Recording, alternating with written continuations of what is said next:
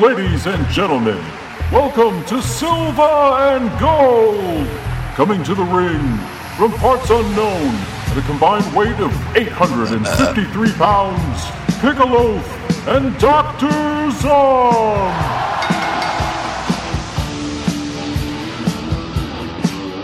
Bow, bow.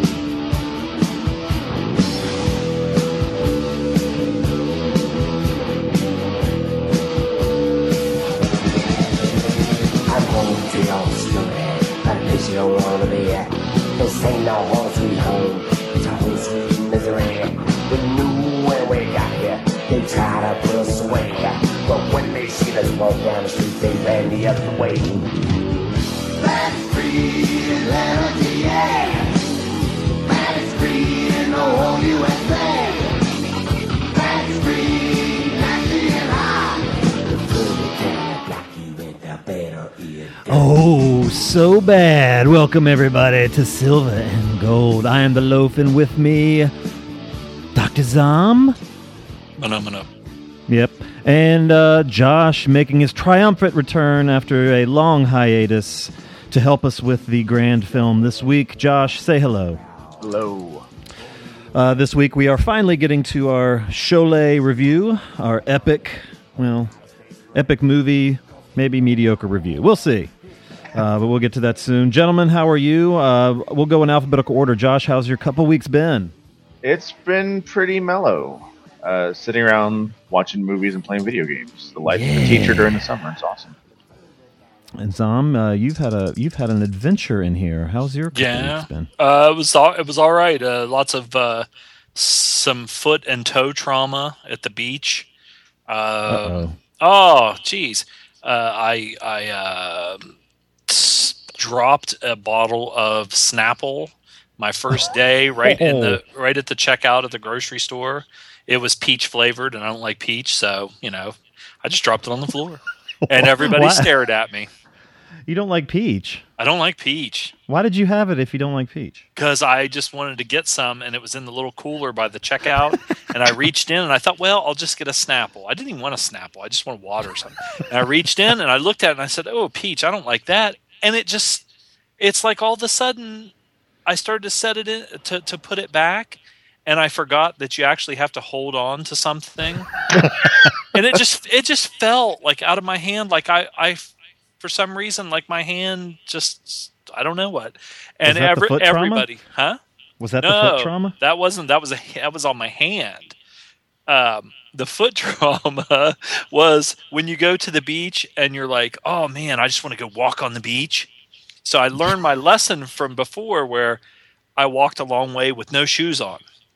And if you're not used to going with no shoes, you better at least wear some fucking flip-flops or tennis shoes because you're going to get blisters on your feet. So I wore my tennis shoes.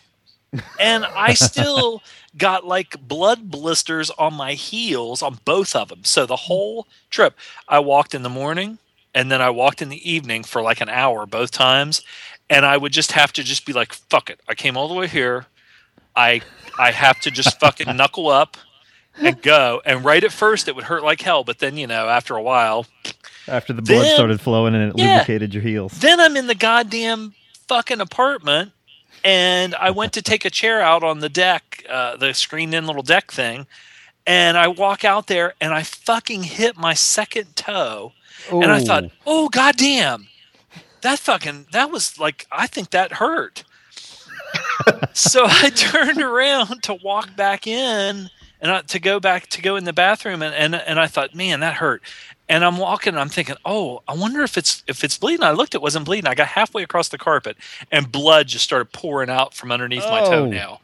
So then I was like, oh my God, I got to get in there. I don't want to fuck the carpet up. And the pillows were horrible. They were real like foam, and they were full of air. So even if you laid down on them and got them mashed down good, they would just like expand. It was brutal. I had a pretty uneventful couple weeks myself. Nothing like that. I did not go on any vacations. I bought a couple records and played some old video games and watched a handful of movies, I guess. Work's been meh. It's been hot. Well, it's been humid. It got really hot it got up to like 99 here, which is Oh, yeah. weird for early June, and then it's kind of tapered off again, but the humidity's been It was really bad. hot like that at the beach. The first day, it was real breezy, and I was like, "Oh, this isn't too bad." And it got overcast about 2 o'clock, and I thought it's going to rain. Well, it didn't rain, but then every day after that, it was really hot, like what you said. When I came back, I hit the West Virginia border at, I don't know, 11 o'clock or noon, and it was only like 70 degrees. And I was like, thank God I'm home.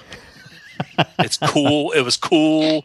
It was just, You missed the Las Montañas. yeah, there you go.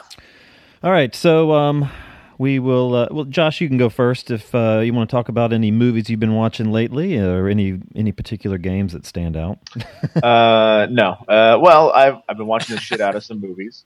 I did go down last Saturday to Austin for a film event. How far is Austin from you? It's about 3.5 hours. Okay. The place that the event actually took place was a little bit closer to me, but I drove down into Austin to meet some friends. But what it was the Alamo Draft House was doing one of their rolling roadshow things where they have an outdoor screening, and they screened Snowpiercer.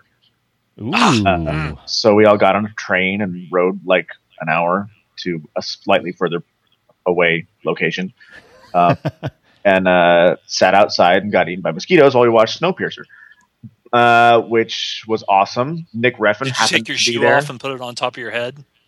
I was tempted to at the end. So So Nick Refn was there to introduce, just out of nowhere, just happened to be there. wow. Nice. So that was neat. And Bong Joon-ho was there, got some neat tidbits on the movie, and I really enjoyed it. So that's a good one. It's a recommend. You saw that, right, right, Zom? Somehow I saw it.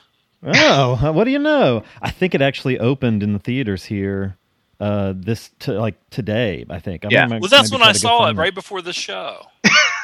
Yeah. It's I opening did. someplace It was good. today. Finally watched Wolf Creek, which I liked enough to buy Wolf Creek 2 when I was at the grocery store this morning. Nice. Nice grocery store purchase. Yes. And I saw Runaway Nightmare. I have no idea what that one is. You guys, are you familiar with Vinegar Syndrome? Yes. Okay, it's they just released this like limited edition Blu-ray of this movie I'd never heard of, and that's usually a good thing when it comes to them. So I went ahead and ordered it, and it is the most bizarre thing I've seen in a very long time. Nice. Total 80s shot for no money. Like every actor seems like they're in a different movie.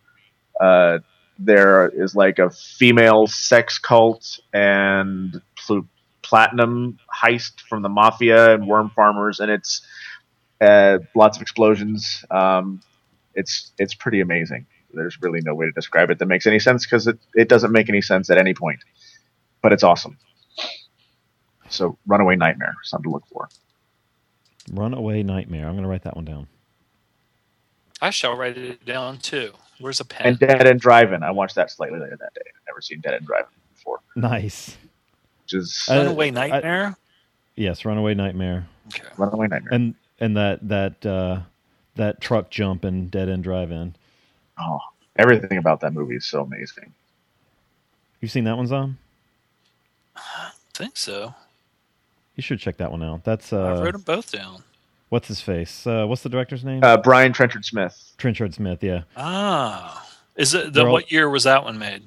It's It says mid-80s 86. something? Yeah. 86. Trenchard, because he will absolutely not talk about anything from his past. He only talks about his new movies, which is what he told me.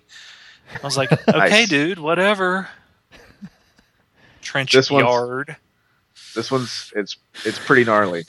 As a fan of those, any sort of 80s Australian action comedy Ozploitation movies, it's pretty nuts. Never a dull moment. Lots of good bonus racism in there too, so that's nice. Yes. Oh, Yeah. wait. Uh huh. Racism. I thrive on it. Or as Anything Gary else on Oldman you? would say, just That's- take Oh, the, yeah. take the Oldman. joke. It's just a joke. Mel it was just a joke. I watched a whole lot of shit, but that was the good stuff. Okay. Oh no. Zom, what have you been watching? I know you probably got quite a few in. Not a lot at all. I was, I watched a short. Well, I left out probably 3 or 4 because it's just shit. I mean, shit that we went to, like Transporter 3, Swordfish. Halle Berry was fucking hot as hell in that. John Travolta was ridiculous looking. Hugh Jackman was skinny, which I'll get to here in a minute. This was I think an Academy Award winning short, which is on iTunes, called Six Shooter from 2004, directed by Martin McDonagh. And it stars Brendan Gleeson, and it is fucking worth your watch. It is funny.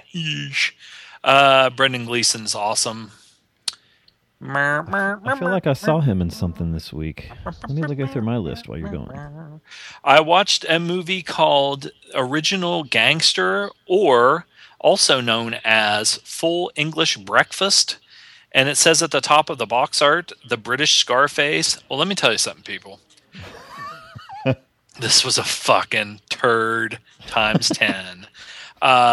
It was directed by and written by Manish Patel, and it stars a guy named Dave Courtney. Well, apparently Dave Courtney is a real-life gangster from like the era of the Krays in Great Britain. And there was some speculation that because he's written some books and been in some movies, that he kind of over exaggerates how big he was at that time, and it's fucking horrible. I mean, it's just awful. Don't even waste your time. Forget I even just said that about this.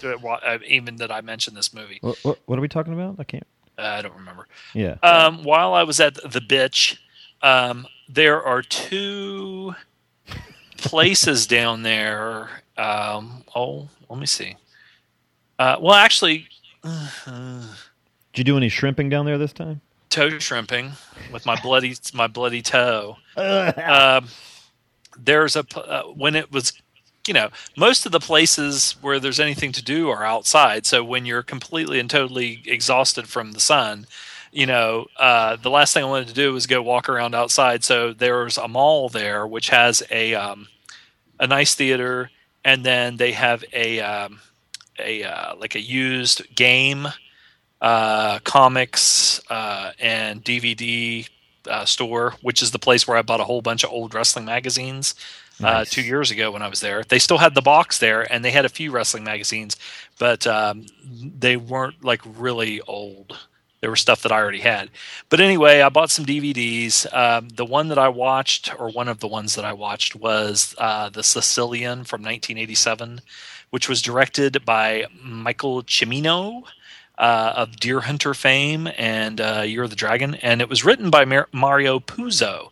But for some reason, there was some kind of a conflict, because in the novel, they actually have...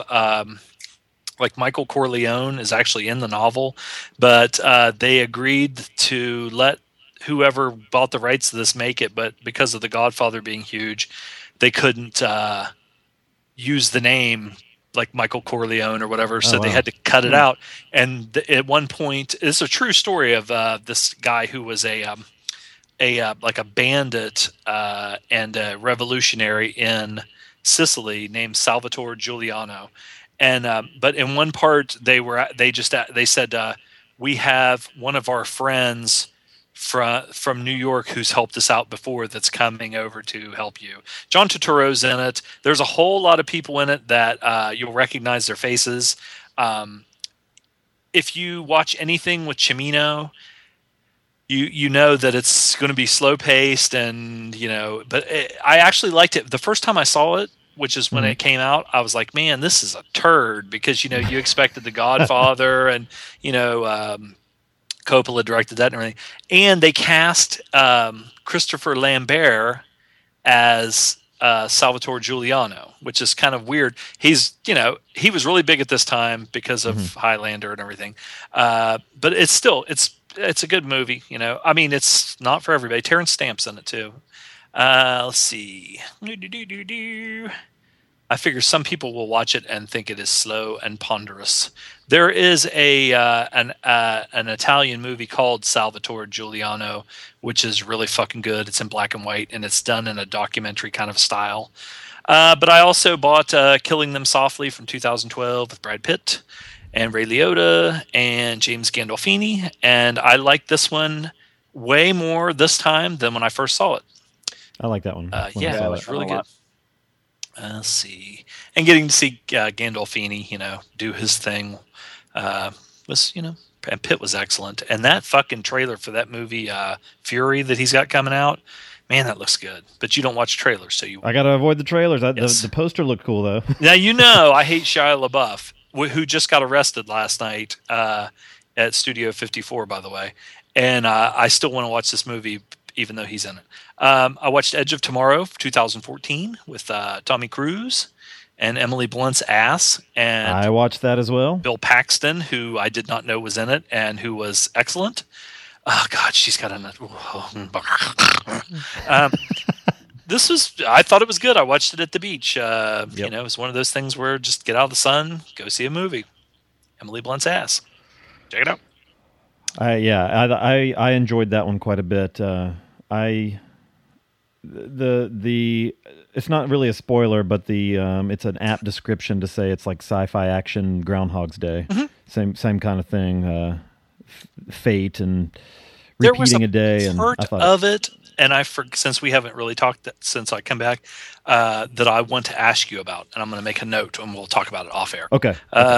Edge of this is good quality podcasting. Good radio right here. Yeah, good radio. Now, I learned something because I haven't went to the theater in a long time.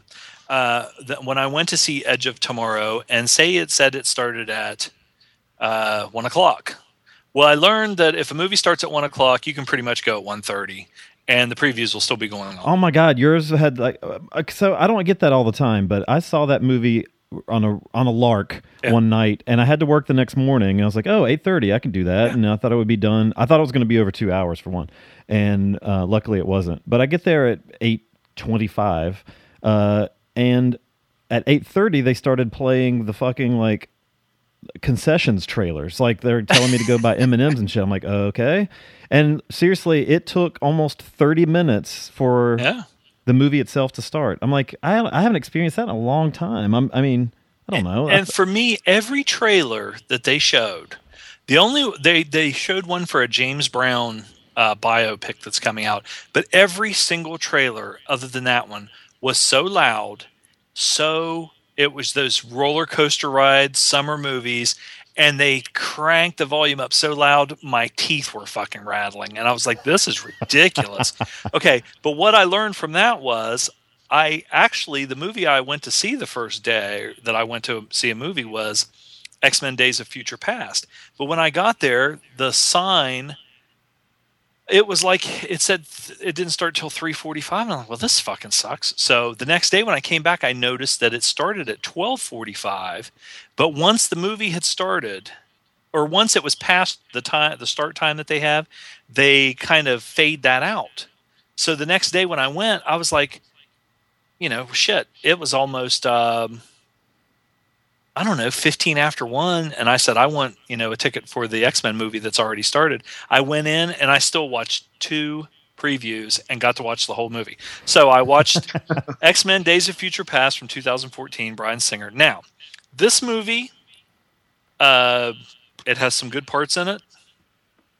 It's not horrible. But I liked Fassbender. There was a part on an airplane where it was just like, holy shit, man, this is good. But Beast still looked like shit.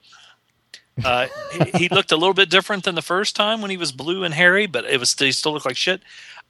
Fassbender is so jacked up in this fucking movie. You want to talk about Stallone in Get Carter or whatever, where he's got those giant veins that go all across his chest and big veins across his stomach, places where you shouldn't see veins. All right. Fucking Hugh Jackman in this goddamn movie. The first time you see him, you're like, Jesus fucking Christ, Jackman. What the fuck? Did they, I mean, like, I'm going to shoot this scene, so just fill me full of every steroid you can fucking possibly find. And you get to see his ass naked, so anyway. Yeah, It's all right. It was no Avengers, and it was no Captain America. Whatever. It was okay. Let's go see it. The next thing I watched was Pain and Gain from 2013. Fucking hated it. I don't want to. Oh, I hated that fucking movie. It was dumb as shit. I just hated it. I don't know what to talk about. Is that your Wahlberg bias coming out? No, it wasn't him as much as it just was. I hated it. Did you like The Rock in it? I like The Rock in it. I hated it. Now this movie I loved, and I'm championing it to the point that I have posted the actual movie on my page, on our page, on Gentleman's Guide's page, and I think on Feminine Critique. It's from 2013. It's called Bethlehem. Mm-hmm. It is on iTunes under the indie section. It's a new one, and it was directed by Yuval Adler and written by him. It's an Israeli movie. Fucking check it out. It's good. I watched RoboCop from 2014 by Hodey Padiha, I guess. This stars some people I didn't know was in it, like Gary Oldman and Michael Keaton and Jack Earl Healy. Jack. And Joel Kinnaman, who was in The Killing on TV. It's nowhere near as good as the first one with Peter Weller and Clarence Boddicker and all that shit. Not even close. They just kind of got it wrong. It's just too much just shoot, action, shoot. With it didn't have enough oomph. Didn't have enough stuff. Watched Willow Creek from 2013, which was directed and written by Bobcat Goldthwait, and I posted what I felt about this on the group, which is, I'm telling you, it's just they just remade Blair Witch Project, and they were after trying to catch Bigfoot or do a documentary about Bigfoot instead of Blair Witch. Exact same shit, everything. I mean everything. It was stupid. Watched a movie called Concussion from 2013. Written and directed by Stacy Passon. Now I was watching this movie the entire time, and I was thinking, who the fuck is this woman in the lead? Basically, it's a average MILF kind of woman next door. Mm-hmm. And she's in a relationship that's kind of dull and boring and blah blah blah blah blah, and she becomes an escort. But it's good. It's not like a porn movie or softcore or anything like that. It's more than that. But the woman that starred in it, that I kept thinking, who the fuck is this? Played Calamity Jane in Deadwood on HBO, and they made her look so gross and ugly in that movie or that TV show. That she's unrecognizable, but when you watch this, she's like, oh, she's not too bad. And the main chick that plays Tara on Sons of Anarchy is in it. It was good. It wasn't great, but another indie from iTunes. That's all I have. Pretty much. That's a good couple weeks. Yeah. I don't remember why I watched this. I turned on Neverending Story. Josh, I can't remember if you and I talked about this. I feel like I talked about going to get it at a video store recently on our show, but I don't think you talked about it because I listened to that show. I don't remember when that was, but I used to rent this all the time. We may have talked about it off air. Maybe that's what it was. At this tiny little video store when my aunt was my aunt was my babysitter for the first half of my 0 to 10s before my grandmother took over, and we would rent this movie. I guess when I would still go over there from time to time, but it's still. I mean, I like I like that it feels. I wouldn't have noticed this when I was a kid. I like that it feels German. It is a German movie, but It feels like a very European movie, which is kind of neat. Wait a minute, that Never-Ending Story? Yeah. Isn't that what we're going to review today? Yeah. No, go ahead. I'm just kidding. Waka waka. I'm curious to read the book because I read that this movie is only like the first half of the book that it's based on, and that the writer of the book was none too happy about them making the second one and blah blah blah, and kind of disregarding his story altogether. But anyway, because the second one has nothing to do with the book, but still good. Let's see, Edge of Tomorrow we talked about. I like that one a lot. Let's see, I watched. I'm not going to say anything about a jockstrap. That you talking about the fat guy? He was funny. Jeez.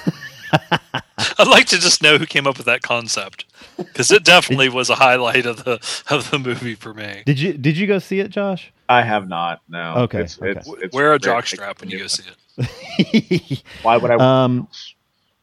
Yeah, A couple weeks ago, the movie Beginners was on sale on iTunes, so I picked that up. That's the Mike Mills directed, Ewan McGregor, Christopher Plummer, and then Melanie Laurent, who is super lovable and hot in the movie. This is a really good movie, and I cry every time I watch the damn thing. good dog action. It has the dog gets me, and the whole dad shit and dying, and it's a heavy movie. It's really good though. It's well done for a rather simple story. So it's cute. I like it a lot. And now I own it. I watched finally. Let's see if I can pronounce this one. Gyakushu Satsujin Ken, or the Street Fighter's Last Revenge. This is the third Street Fighter movie. Is this like? Is it connected to the Jean-Claude Van Damme movie? Yes, definitely. Okay. Really? No. Oh, this is Sonny Chiba. Sonny Chiba. Yes. Okay. Jesus. Sorry. In this one, Chiba fights a. I was actually not trying to be stupid, but I was. What do you know? I love the Van Damme movie. Chiba is fucking awesome. He fights a dude that looks like a mariachi member who shoots lasers out of his chops. Nice. I loved it. I mean, I still like the first one the best. This one's a little silly. I did like it better than the second one. And Riko Ike is in this and shows her tits, of course. Yay! Hey now. Yay! It's good, and it's short. You can get through it quick. It gets ridiculous. I missed the 3D stuff that they did in the first one. I wish they would do that, where he would punch somebody and you saw the dude's head cave in. But Chiba's still awesome. What now? I don't want to be watched, political because I heard that turns people off. Yeah, maybe we should cut our show down to an hour. I watched Samurai Cop for the 400th time, and saw that Matt Hannon posted a video that he is in fact still alive. You should let your hair grow out like that. I don't know if I can. I've used to grow my hair. I never cut it, and it stopped at about my shoulders. Yeah. I'm telling you what, that fucker had pretty hair, and I'm heterosexual. I'll tell you what, he still has good. He still has the exact same long hair. Really? He looks older, but that's about it. He's still ripped. He still has long hair, and he seemed pissed that everybody thought he was dead. Nice. Is he still? Well, I wonder how old he is now. Probably in his 60s. He looked 50s. He said he was 52 or 50 or something. Okay, yeah. Huh. So yeah, I mean, it's still Samurai Cop is still Samurai Cop. So good old Zadar. Zadar.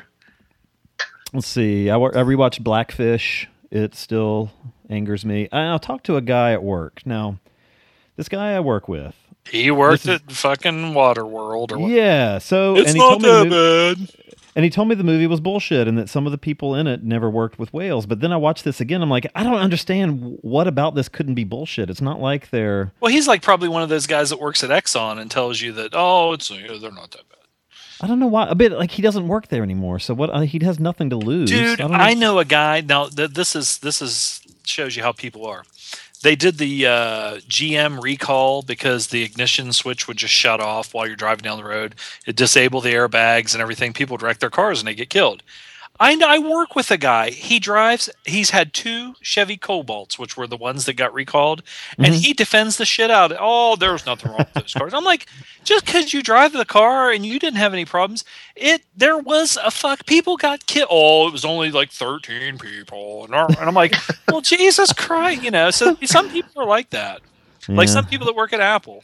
And this guy's super, I mean, like, this guy is one of the nicest guys I've known there, and as I watch it again, I'm like, I really don't see where, I mean, maybe a few places, but, the stuff about talking about whales living to a certain age and, that they feel like it could be, mental illness due to the fact that they're in a closed space. I mean, it doesn't sound like bullshit to me. No matter what he says, you cannot deny that them going out and catching these fucking wild animals and then just keeping them. Oh, it's brutal. Yeah. And there's no denying. Screaming for their babies and ugh. Look at fucking Orca when they hung the mother upside down and the little baby fell Goddamn out. whale abortions. Yeah, and the fucking Richard Harris is just like squirted off with the hose. That fucking thing was screaming. I watched JCVD again. I bought this on iTunes that was on sale. Nice. And I got teary during the monologue again. It gets me. I feel sorry for the guy. I shouldn't. He's probably still loaded, but whatever. He's done more coke and banged more quiff than you'll ever do in your life. Now I'm feeling sorry for myself. How can you be unhappy? Yeah. Fuck yeah, him. You should be depressed, not him. Fuck that movie. Do a monologue right now. So I made the wall. I made the decision to start purchasing some Amazon films as well on digital, because Amazon they updated their apps on the mobile devices that now let you stream to Apple TV from your. So they still don't have an Amazon app on the Apple TV, but you can stream it off your phone or whatever to the Apple TV. So I picked up a couple. Because I have this app called Kino Hunt, and if you buy digital movies, I recommend it. It's basically like App Shopper or something, but for movies. It shows you digital movies that are on sale either on Amazon or iTunes. And Perks of Being a Wallflower was one of the movies on sale on Amazon. It was like $8. So I picked that one up. I'd seen this in the theater. I still really like it. Watched it again. And I avoided it until it hit the dollar theater, and enough friends told me that it was actually good, because I thought it was just kind of like I don't know, I thought it was going to be some teeny, romantic comedy bullshit, and it wasn't at all. And it's still, I mean, it's still when like you said that, you said Perks of Being a Wallflower. I thought you were going to say Perks of Being a Wallflower is I got it at half price. I didn't know you were talking about a fucking movie. Yes, I got Perks of Being a Wallflower. Still not read the book, but. Movie's still good. Then one that's not good, Machete Kills. Ugh. First half, I was all in. Well, yes, but when he gets to the wall, and with the big car, with the Mad Max car, it lost me. And but there is a gun that turns people inside out. That was pretty cool. I mean, it was a little ridiculous, and that was my problem with it, is that it got too silly. I know it's just me, but when Mel Gibson is in a movie now and he's trying to be like crazy and funny, it makes me want to fucking throw up. I fucking hate that motherfucker. I'm sorry. I mean, I watched some of his, Apocalypto. He's not in it, so I can watch that and be like, man, that was really good or whatever. But when I see his face and I just see him like making his goofy Three Stooges kind of like he's so clever and so smart, and I just think this motherfucker. Whatever. I'm sorry. I even tried to enhance the second half, quote unquote enhance, and it still didn't work for me all that. It was fine. I didn't. Do you find Lady Gaga attractive? Depends on the angle. Like, I mean, if the angle was the back of her head with your dick. Yeah. Okay, yeah, sure. I'm just making stuff up now. No, but I don't know about her. Have you ever heard people say that they thought she was a boy? Yeah, she just got. That's not true, is it? She just got a lot of business down there. Oh, really? She's got a big one. A big what? Clitoris. Oh, okay. Yeah. From what I hear. Good for her. Hey, man, whatever. More to rub on. The China's I don't got know, a big one, too. The joke of the second half kind of Wore kind of thin wore after its a while. welcome. Yeah. Let's see. And I watched another Trejo movie, Bullet from 2014. This was also kind of a turd. This had the guy from Breaking Bad in it, Jonathan Banks. I liked him in it. It's direct to video. It's all right. Then I watched one that was worse, Maximum Conviction on Netflix. They're both on Netflix. This has Stone Cold and Steven Seagal and Michael Pare, who might be the only decent My part of friends the movie. and I literally, if there was 10 of us watching this, we all literally burst out laughing when Seagal showed up in his tactical gear with his hat turned around backwards and those big shooting glasses on. His vest, his flak jacket, bulletproof vest, stuck out so far because his belly's so big. See, I'm wondering like Charlie if he, Brown or something. He looks. I kind of wondered if he wore that, because it seems like he might wear that often in his movies now, and I feel like he's trying to hide something with it. Like that's what we said. He's trying to hide his big gut by wearing that, but it made it look worse. And I got to say, I liked Stone Cold a lot better than Seagal in this movie because Stone Cold actually sold shit. Yeah, he even got kicked. He even got his ass kicked by a woman, and Seagal never even got hit once in the whole fucking thing. Well, he was sold fucking awesome. nothing. He still looks fucking young, and I mean, I'm gay for Pare. Yeah, I have to I will say I got Force of Execution. Did you see that one? Steven Seagal is a Mexican drug lord, and nice. And I actually got offered just the way they do when they put these things out on DVD and they send you a copy to review, they'll send a million emails reminding you they've sent it to you. And one of the ones they sent was an offer to interview Steven Seagal, and I just didn't have the time. He did it. He did do a good accent, a good Tennessee accent, which made me laugh. He'd be like, you'd ask him a question, and he'd be like, "Hey, let me see your wrist," and then fucking like bend your arm and and then just sit there with like a look on his face like he's not even doing anything. You're like, what the fuck? I can just see he would be a jerk. He'd be the kind of guy in gym class that would get you down and like twist your neck. Yeah, he would probably no-sell your interview somehow. Why are you hitting yourself? He'd take your hand and make you hit yourself in the face. The only other thing I watched was La Dama Rosa uccide sette volte, or The Lady in Red kills 7 times, or The Red Queen kills 7 times. This has Babs Boucher and Sybil Danning, and it was good. Little giallo action takes place in a castle. Do they have a scene together? They are related, so they do not. They are cousins. That would have been even better if they would have been. They were cousins. You know what? Maybe not. Actually, they're not cousins. It's another blonde chick that I kept getting confused with, Sybil Danning, who was hot also. I got to watch some hot Nazi exploitation. Let's talk about Mel Gibson's making me. This is pretty good. Boucher does show it once, but it unfortunately it is during a rape scene. Yeah, but her rape scenes are not like fucking irreversible rape scenes. No, they're not. There's some nudity and some no black gloves, but the Red Queen is pretty creepy looking. I'm glad you said gloves. Yes, and but it's a fun little movie, and it kept me guessing till the end. I was like, I thought I had it. I was very close. I thought I figured it out, but I didn't quite get all the way there. So yeah, check that one out. And that's all I watched. Yay! So let's take a break, and we don't have to decide what we're reviewing first. We'll discuss the first half, I suppose. We'll do it like we did last time, of Cholet. We'll be right back after this. GGTMC live for you, fresh yeah. Big Willie and the Samurai are at your service, breaking films down and turning them around, giving recommendations that are always on point. Visit ggtmc.com for more information. The Gentleman's Guide to Midnight Cinema. bringing class to the trash since 1977.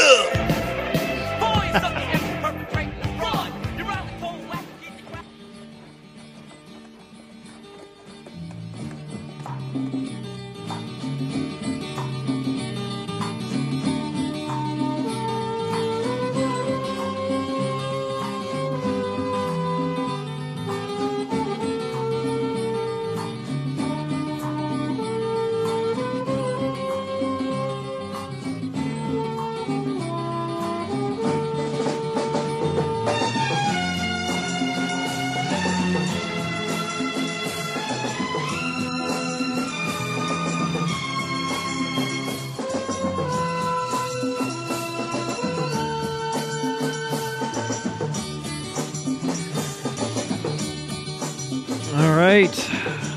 That's the intro song of the film, Sholay. I don't have the IMDb up for it. I love that jam. It's my jam.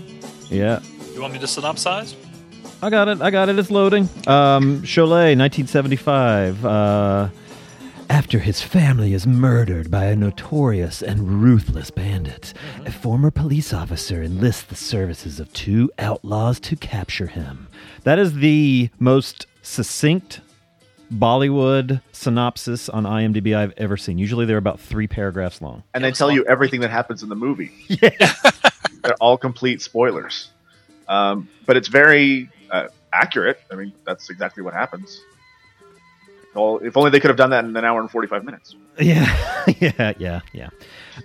Directed by Ramesh Sippy and starring lots of people that we'll get into, including one of my favorites to see, Amitabh Bachchan. So Josh and Zom both, as I've mentioned several times on the show lately, had not seen this. This is Zom's first foray into Bollywood. Yeah. And Josh being our circle's Indian film expert, quote unquote. We brought had also not seen Make sure you put those quotes in there. That's yeah. I mean, compared to most of us in this yes. small circle we have, you are certainly more well-versed.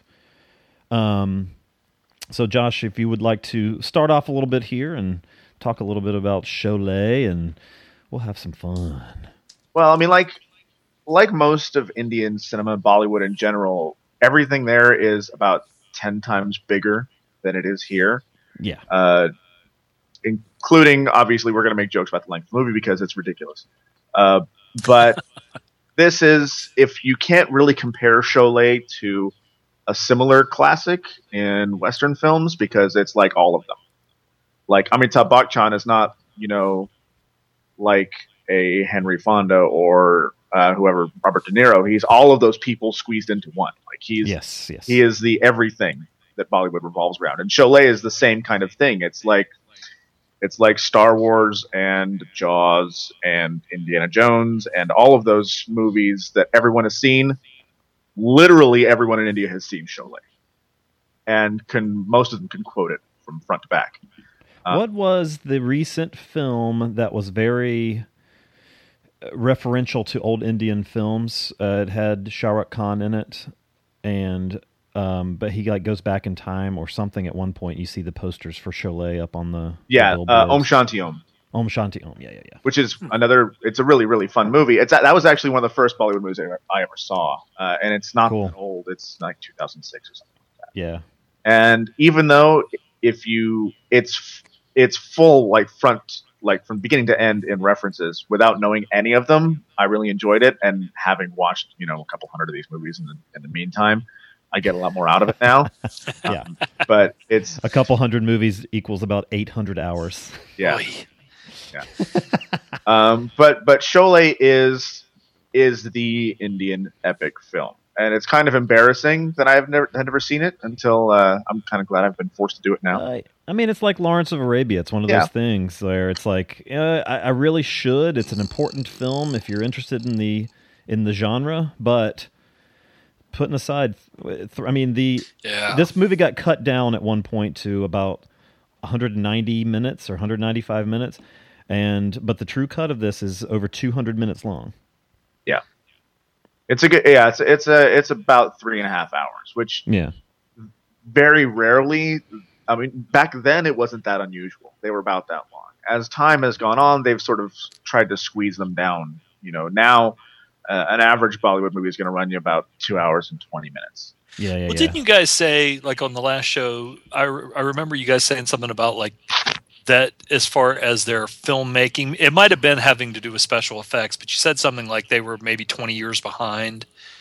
Yeah. But that's the way this movie, if this was made in 1975, it reminded me of movies that were made in maybe the late 50s, early 60s here, with the music, with the singing and the musical, and Right. the big epic, scope of it.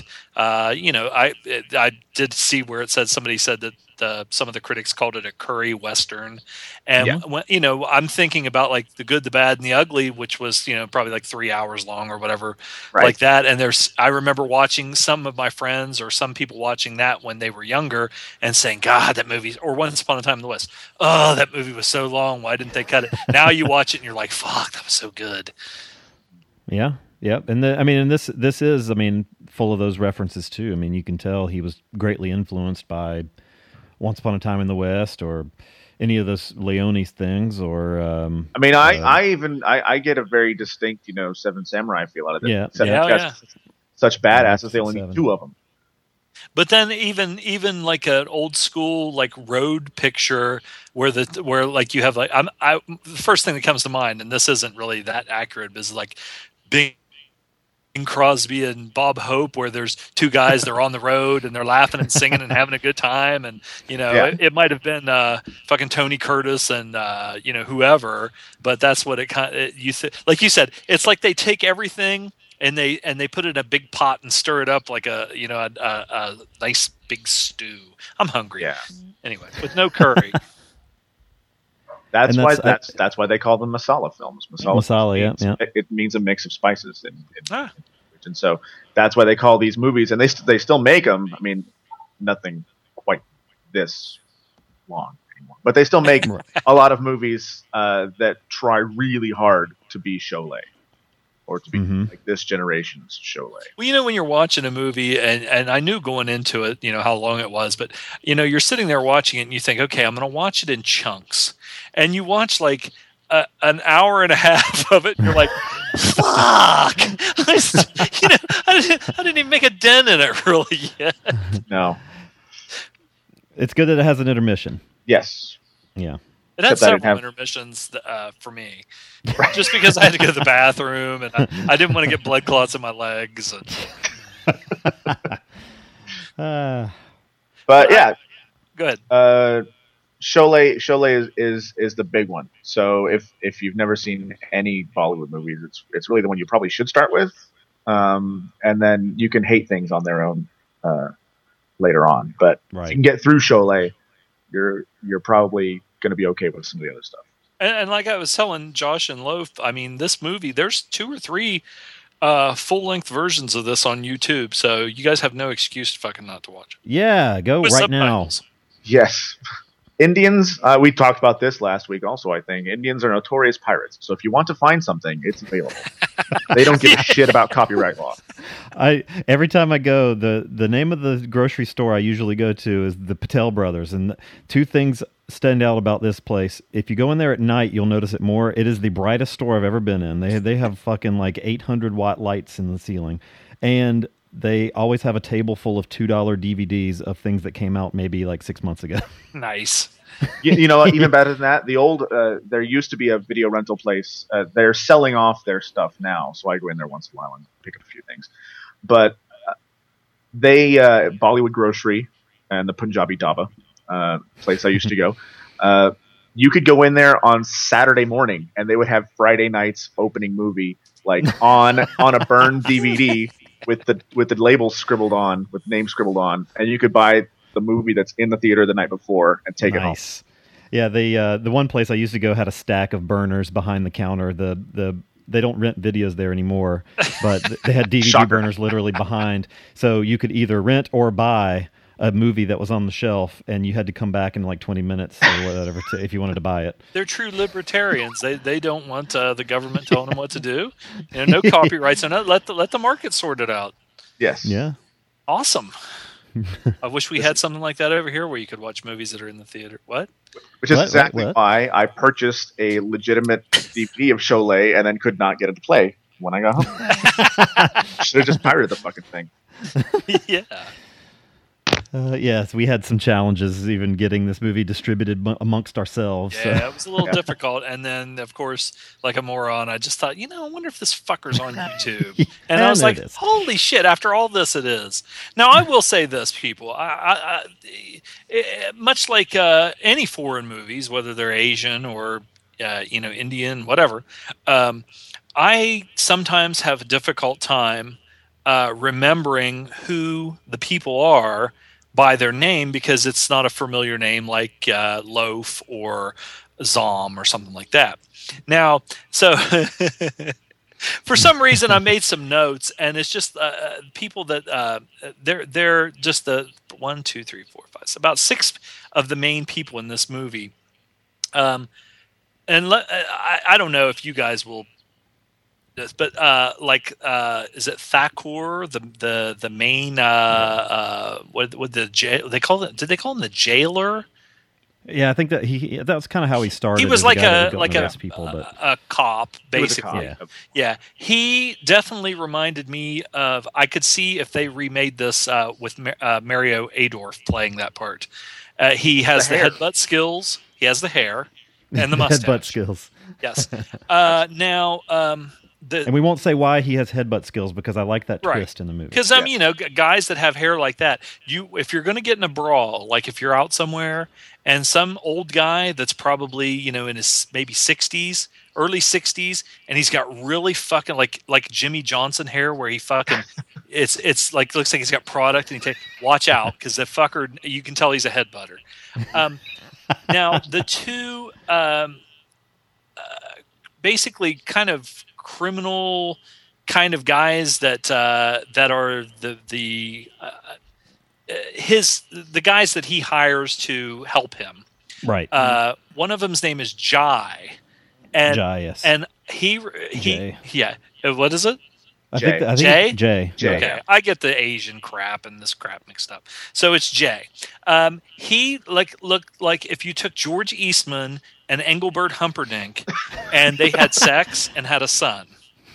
Okay, and he's a good-looking guy. That's Amitabh Bachchan. Yes. He's like one of the most famous Indian actors of all time. And he also wears, at the beginning of this movie for quite some time, the white John Travolta Saturday Night Fever suit with a black shirt, which is pretty cool. Now, his buddy, his best friend, bromance friend, is it Viru? Viru. Yeah, Viru. Okay, now there was a porno guy from the 70s and early 80s named Jamie Gillis, and an actor named Victor Mature that played Samson, and he also was in some film noir movies. If you put those together, like if I had to watch a porno where Jamie Gillis was having sex with Victor Mature, for some reason, I think that you would think it would be the other way around. I would rather see Victor Mature having sex with Jamie Gillis, like being the pitcher, because Victor Mature has one of those smiles and flared nostrils, like the smile sort of like Burt Lancaster, but he also kind of had not quite Mark Wahlberg flared nostrils, but he had a shock of really shiny black hair. Now, that's about and I thought that Gabbar Singh, who is the sort of and this brings up something. He was sort of the Eli Wallach of the Magnificent Seven villain fame, and Eli Wallach just passed away a few days ago. Yeah. But he sort of played that type character, the villain that's the head of the bandit gang. And he, for some reason, maybe it's just me, he reminded me of an Indian version of Danny McBride.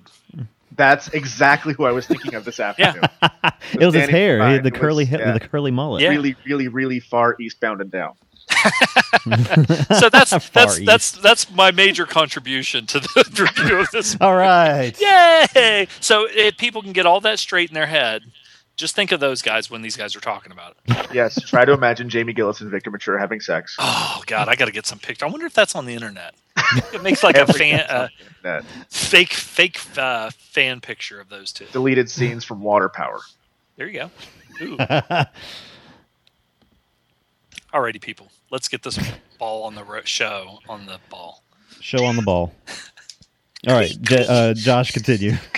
All right, so that lovely synopsis from IMDb was accurate.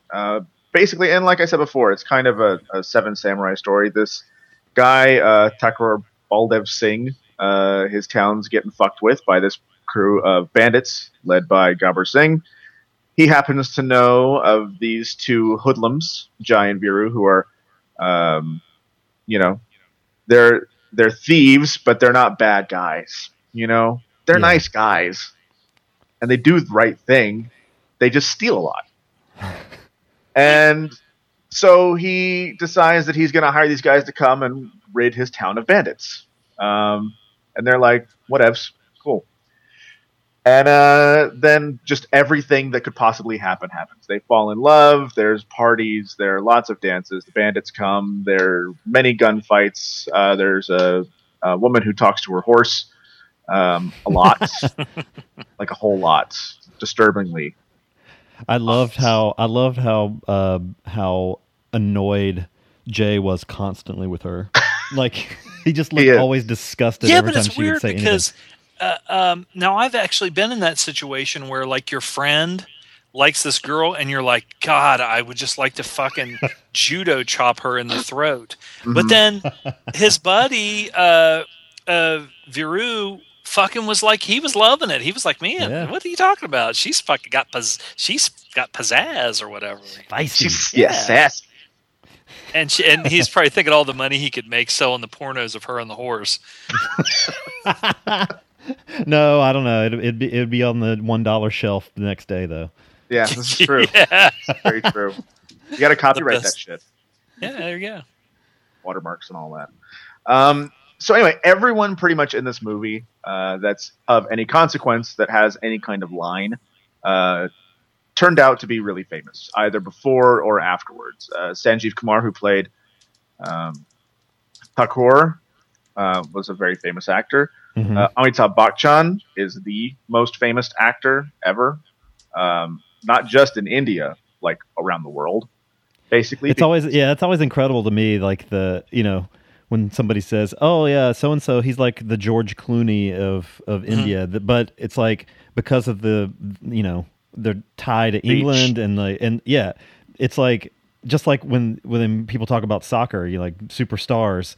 You don't realize it's like they're talking about 50 countries, not just one. So when George Clooney is popular here and England and Japan, but then you got this guy who is, well known in Africa and Asia and everywhere. Yeah, and then Dharmendra, except here because we're xenophobes.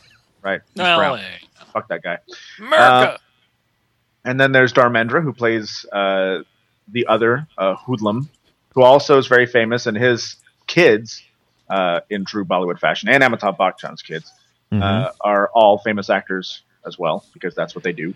Yeah, and not to show up Amitabh, who was only in a mere 194 acting credits. Dharmendra has 290 acting credits. Nice. He's in 2000 alone. Hang on, 1, 2, 3, 4, 5, 6, 7, 8, 9, 10, 11 acting credits in the year 2011. That's almost as many episodes as the Gentleman's Guide has put out.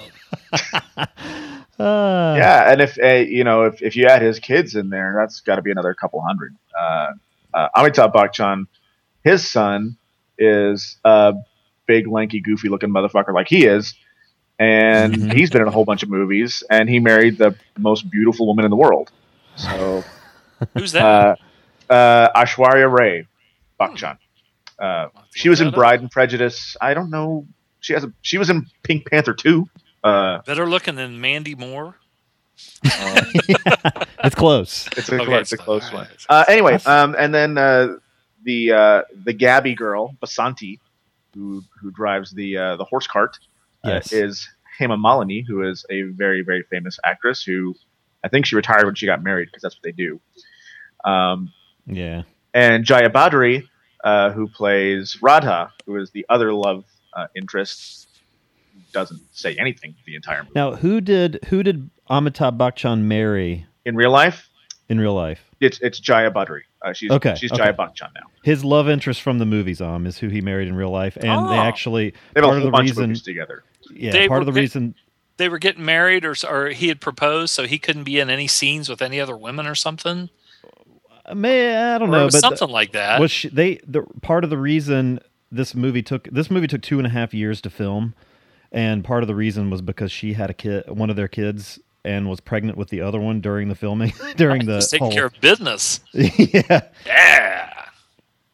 Yeah. So, and she's a politician now, because that's another. Hey, wait a minute. We don't talk about politics on this show. It's okay. I don't understand any of it anyway. All I know is that in India, because the whole country is so fucked, it's so corrupt, and everything is going wrong, and every fucking policeman's on the take. The majority of people, mostly in rural areas where they call them single screen areas, where they just have like single screen theater. They really look up to people on movie screens as heroes, and they don't call them movie stars. They call them heroes. Like, the hero of this movie is this person. And so what's happened is a lot, especially in southern India, but some in northern, like Jaya Badri, is that the people push these actors into politics, because if they can get shit done in movies, they can obviously get shit done in life. You know what's stupid about that is I can't imagine like an actor becoming president of the United States. Think about how what? It's so close to happening. Anyway, I think she just got reelected. So she's really famous, and then Amjad Khan, who is Gabbar Singh, I just think played scumbags for the rest of his career. Because look at him. They dirtied up his teeth very well. Yes. Unless those were really dirty. It's entirely possible. I believe the dental industry is probably about 50 years behind. It's a pair of pliers. Yes. Oh, it's that fucking betel nut, man. That ruins people's mouths big time. Now, what is that? It's kind of like it's just an herb, like a tree leaf, but they mix it with other things. But you can choose betel leaves or whatever. But it's like chewing tobacco. But I remember Kevin Sullivan talking about. I think it was like he was talking about when he was doing the satanic thing, and he chewed on the betel nut and was like meditating, and he saw. I thought it was like something that made you high or something. The way he they call it pan. It's okay. It's very, very common, and you can get it here. It's legal. I mean, if I go to the Indian or Indo-Pak grocery stores, I can get pan like no problem. Yeah.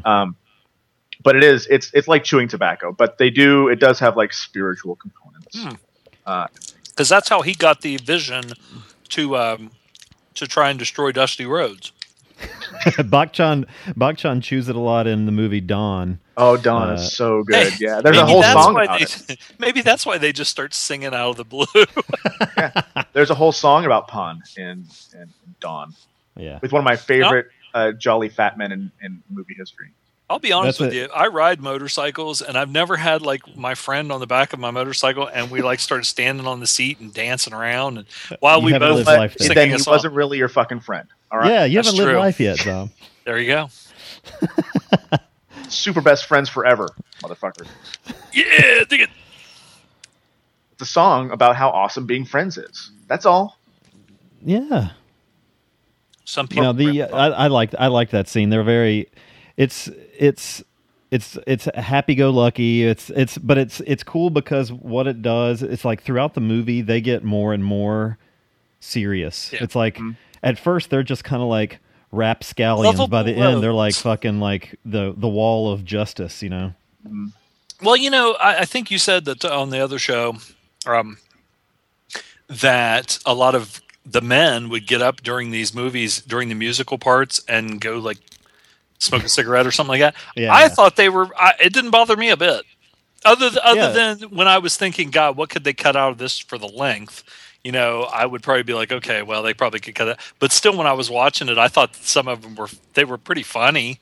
Yeah. Like especially the motorcycle, the sidecar coming apart and then coming back together, and just all kinds of when they were trying to like when a guy tries to play the clown or whatever when a girl's there, and they're swinging around on some vine or something, and he's trying to impress Basanti or whatever that talks so much. This film does a better job with most you'll see these days in incorporating the music into the film. Like it feels like part of the storytelling, as where a lot of the times now it feels like they're just like music videos. Yeah, it was better than like Paradise Alley. Yeah. But that scene actually, Ye Dosti is one of my favorite songs. And one of the weird things about this movie is that, I'm a high school teacher. If I talk to, a 14 or 15-year-old kid today about a movie that was made in 1975, they'll look at me sideways. They have no idea what I'm talking about. But at the same time, I have a lot, like I said, a big immigrant population where I live, and some of those are from South Asia, Pakistan, Bangladesh, Sri Lanka, India. And if I have a lot of Bollywood music on my iPod, I play it during breaks in school and stuff. And if they hear songs from this movie, they immediately know what it is. Nice. It's one of those things that everyone has seen. It's not just people of a certain generation. This is one that follows. It's a cultural touchstone for everyone. Yeah. So I can play Ye Dosti, that song, with them on the motorcycles, and everybody's like, and the kids will be like, "Oh, I love that song." And kids from other countries. I have Pakistani students who love it. I had a couple of immigrant students from Ethiopia who were like, "Oh, I love that song." So no shit. This is like about America, but I know fucking kids that are my niece's age. That now she's like 16, but they know every word to fucking every song in the movie Grease. Mm-hmm. And you're like, what the fuck? That's, but so, I guess sometimes catchy tunes, especially when your parents are playing them around the house. Hey, I knew every word to the fucking soundtrack to the movie Clam Bay. And I still do. Epic voicemail to the Gentleman's Guide back in the day. Damn right. And what? One thing that is worth noting is that scene, that song, was actually recreated in a recent movie. The motorcycle song recreated in a recent movie called Yamla Pagla Divana 2. Nice. That starred Dharmendra, who is now looking pretty fucking haggard. Yeah, he gained some weight. And I don't know how. I'm fairly certain he's older than Amitabh Bachchan. By how much, I don't know. But he was born in 35. Yeah, and Amitabh was born in 42. So not that much, 7 years. But he's looking it. Amitabh looks great still. Yeah. he's sporting the gray goatee and everything he's in, but some guys just got it, But Dharmendra is in this new movie with his sons. They did a couple of them. But he recreates Ye Dosti with Dharmendra and an orangutan. And was the best part of the movie. Him singing about how awesome it was to be super best friends with an orangutan. Nice.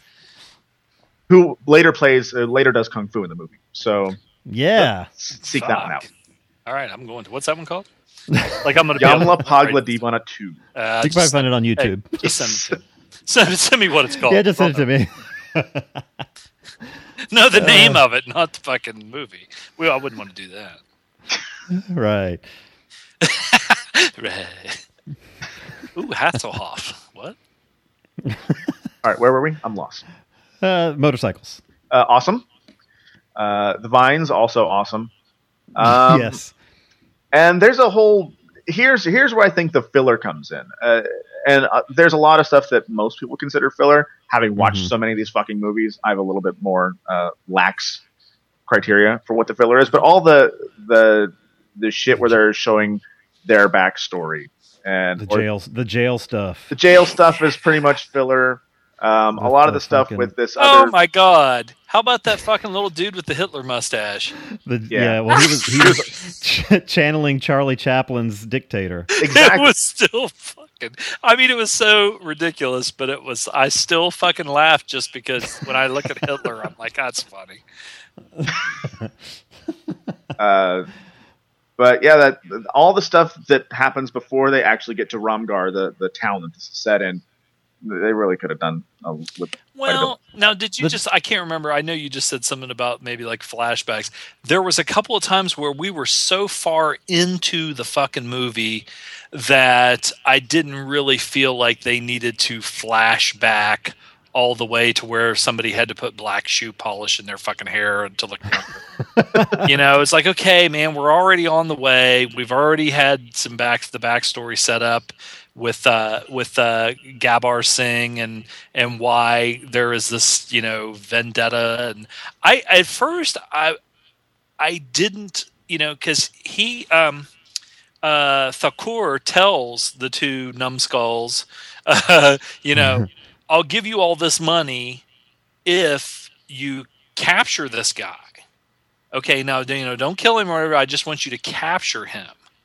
And, you know, I mean, I know that there's stuff that goes on. There's a reveal and everything. But even I kept thinking he was going, well, I don't know if I want, but he wanted to bring him to justice. Yeah, he was the kind of guy that was like, okay.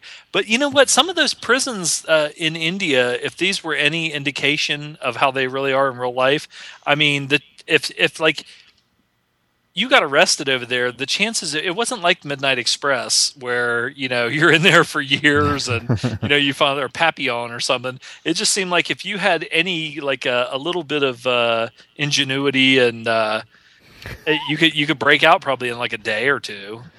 Yep. It was definitely they had porous walls in the prisons in this movie. Yes, if you don't die of dysentery in the first 6 hours, Oh, and we'd have, you know, of course they had to throw in a stereotypical gay prison convict every time. You know, he's like, ooh, you know, I was like, oh, really? Now the flashback with the train I thought was really cool. Oh, that had some excellent. Now, can I assume that they weren't as careful, and it's not quite like a what's the movie like? Oh, Jesus Christ! Fuck! It's not quite Indonesian, like as far as them like killing stuntmen and shit. I'm gonna guess stuff. I'm gonna guess they did not have a union for the stunt workers in this movie, or the horses, or stunt workers. There was one horse roll. Now, usually, you know, I've seen, and I know they did it in America too, and they finally, and in other, you know, modern countries where they used to do the nosedive of the horse. That was like a big thing the stuntmen would do. And there was one in this one where the horse goes nose first, but it goes like its back legs come completely over instead of going nose first and then kind of its ass coming sideways. And I was like, man, I can't believe that didn't kill that horse. Which kind of like, that's kind of gross. Yeah, there are a lot of pretty gnarly horse falls. Yeah. This.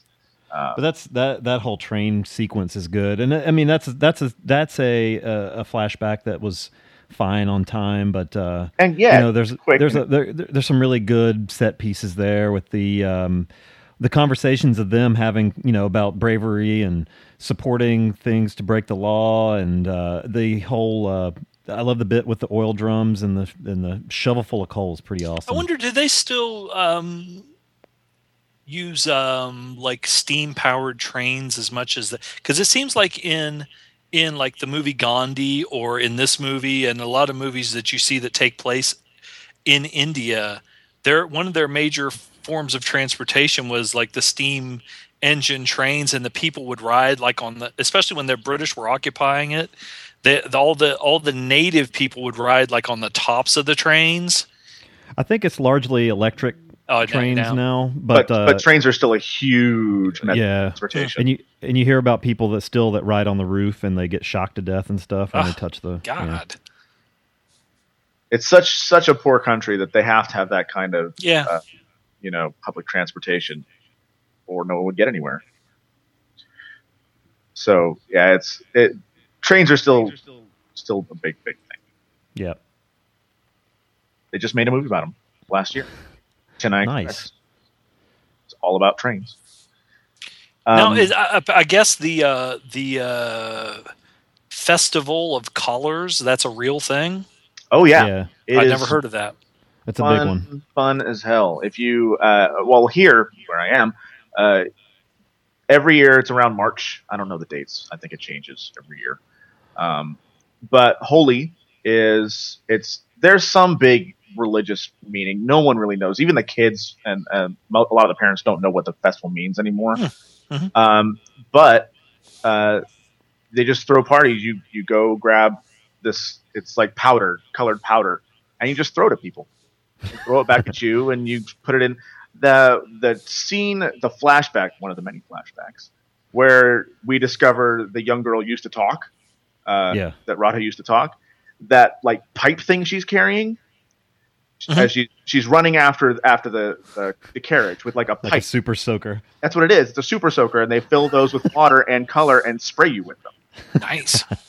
So it's basically just a day where you can go fuck up all your friends. Yeah. See, it's Holi is celebrated at the approach of vernal equinox on the full moon, sometimes February, usually in March. The festival signifies the victory of good over evil, the arrival of spring, end of winter, and for many a festive day to meet others, play and laugh, forget and forgive, and repair ruptured relationships. Yeah, and actually, if the listeners are interested, a couple of years ago, I wrote up a whole big post about Holi on Twitch. Some of my favorite Holi moments in movies, because it's one, with all the colors and the action, it's a really good thing to film. And the song's good in this one too. That's a good scene. Yeah, and Vero in white, he's playing and singing around with Basanti, and Jai dressed in black, of course. Now, what's the nickname they gave Bachchan around this time, because he played the same kind of role over and over again, but he was the angry young man. Yeah, he played the angry young man until about 1990, when he was about 50.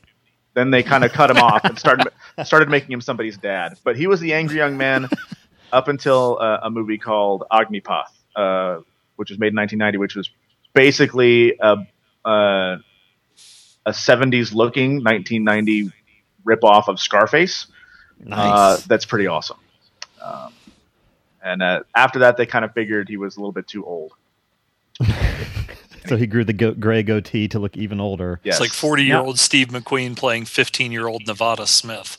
Now I'm wondering if you think Bachchan's had like hair work, because that dude still has an amazing head of hair. Like there's not a hint of. Well, then I need to find out there. where he went. Fucking let me know. I don't know. I think his hair is probably his. I don't think the color's his.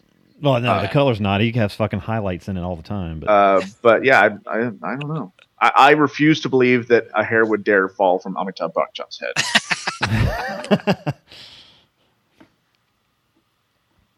And so actually, when I was doing this, I just found it, this little column on Holi in movies. I asked Anurag Kashyap, who directed Gangs of Wasseypur, back when he was on Twitter. We would communicate fairly frequently, what his favorite Holi scene was, and he said that Holi Ke Din, which is the big party that gets interrupted in the film in Sholay, was his favorite Holi scene, and it's kind of hard to argue with because it's got an awesome song and then gunfire. These guys could fucking shoot, I'll tell you that. And fucking Mario Adorf guy, Thakur, he could dodge bullets really well. Especially on that train, like somebody be aiming right for his head, but didn't they say that he actually got shot or something, or almost got shot? Were they using real bullets? That later in the movie, during the bridge scene, apparently, who the fuck was using real bullets? Well, I guess they couldn't afford the little explosive squibs on rocks, so they had to bounce them off. Was it the same guy? Probably the same guy that gave Brandon Lee and John Eric Hexum their guns. Yeah. Oh, ouch! Sorry. Too soon. Oh wait. But that's the thing. I'm sitting here saying that shit like about the horses rolling or something like that, and then I think, okay, well, yeah, that's Vic Morrow. How about shit like that? I mean, we do the same thing here. Yeah. It's not like these are these poor savages that are so stupid, Nope.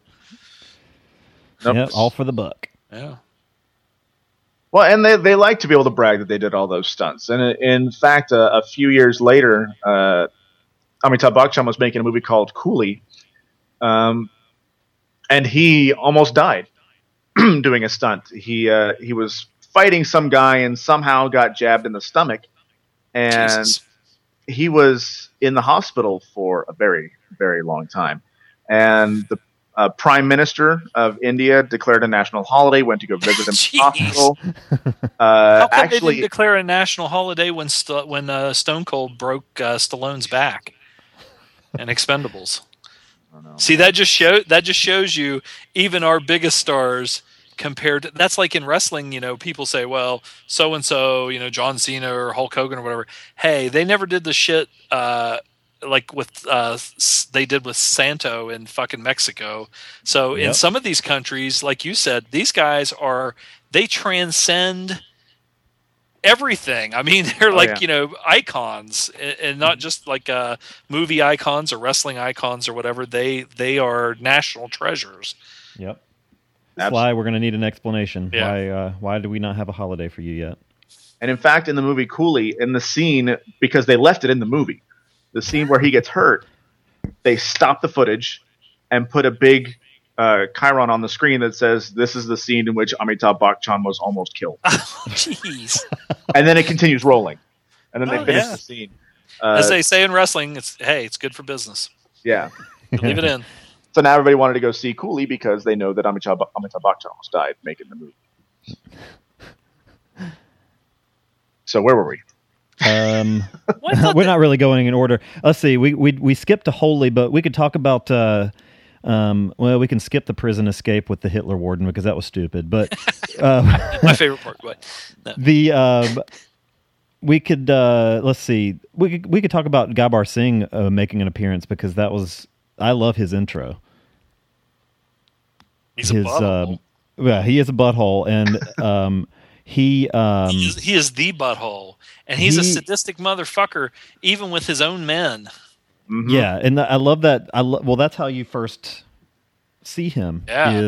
Is getting after these three dudes that was a long failed in fucking something. Laugh fucking thing. It just went on and on and on. I'm like, what the fuck? Because I sensed that because you knew he was a baddie and you knew he was an asshole, but they all just kind of started. He started laughing, and then it's like they were like, "Oh, the boss is laughing, ha ha ha ha!" But I was like, "Fuck." That was brutal. So this band of henchmen had wandered into town to go and get their money or their wheat or whatever they were there to get from that they always stole from the town's folk, and Jay and Viru chased them off. They had a plan for it. I think they were stationed around, but Gabbar he's pissed. He's not happy that only two guys ran off his dudes. So, and I love his intro because you see of him, you hear him talking. You see just his boots pacing around on rocks, and he's dragging this like bullet belt or this what are those things called? The bandolier. I guess. Mm-hmm. He's just dragging it on the ground behind him. And I thought he was going to whip him. I thought it was going to be like a Freebird Von Erich country whipping match, but it was like you said, like a bandolier. He's got some amazing lines here. It's like when he holds up the gun for them, threatening them. He's like, "This gun now holds 3 lives and 3 deaths. Let's see what they get." And he just spins it and closes it and like shoots clicks it on each guy's head. That was a bit like Indio in. Was that A Few Dollars More? Where he was kind of like the charismatic leader. This guy, though, I know they said that they weren't sure that they wanted to cast him in this part because his voice was like too high pitched or something like that. But he did a good job. I mean, it's just like he kind of, like you said, kind of had that Danny McBride kind of look. So he wasn't like, he had a little bit of a belly, yeah, or Eli Wallach. More, but like you said, they're mixing guys together. So when you're watching it, you can sit there and say, "Hey, this kind of reminds me of this," but it also reminds me of this. But he was definitely. I don't know. I guess maybe that's why you shouldn't join a fraternity. Yeah, he was evil for the sake of being evil. Oh, he's a jerk. There was no winning for him. I mean, it's like, yeah, he got food and stuff from the town, but what other reason did he have other than to torment everybody that was there? And he just had fun doing that, I think. Yeah. That's one of the things about Indian films in general is that you got to be. I mean, there are very few shades of gray. Like you're a white hat or you're a black hat. Yeah, and this movie is kind of unusual in that they grab a couple of hoodlums off out of prison to do the dirty work, but it's the hats don't come much blacker than Gabbar Singh's. Yeah. The fear.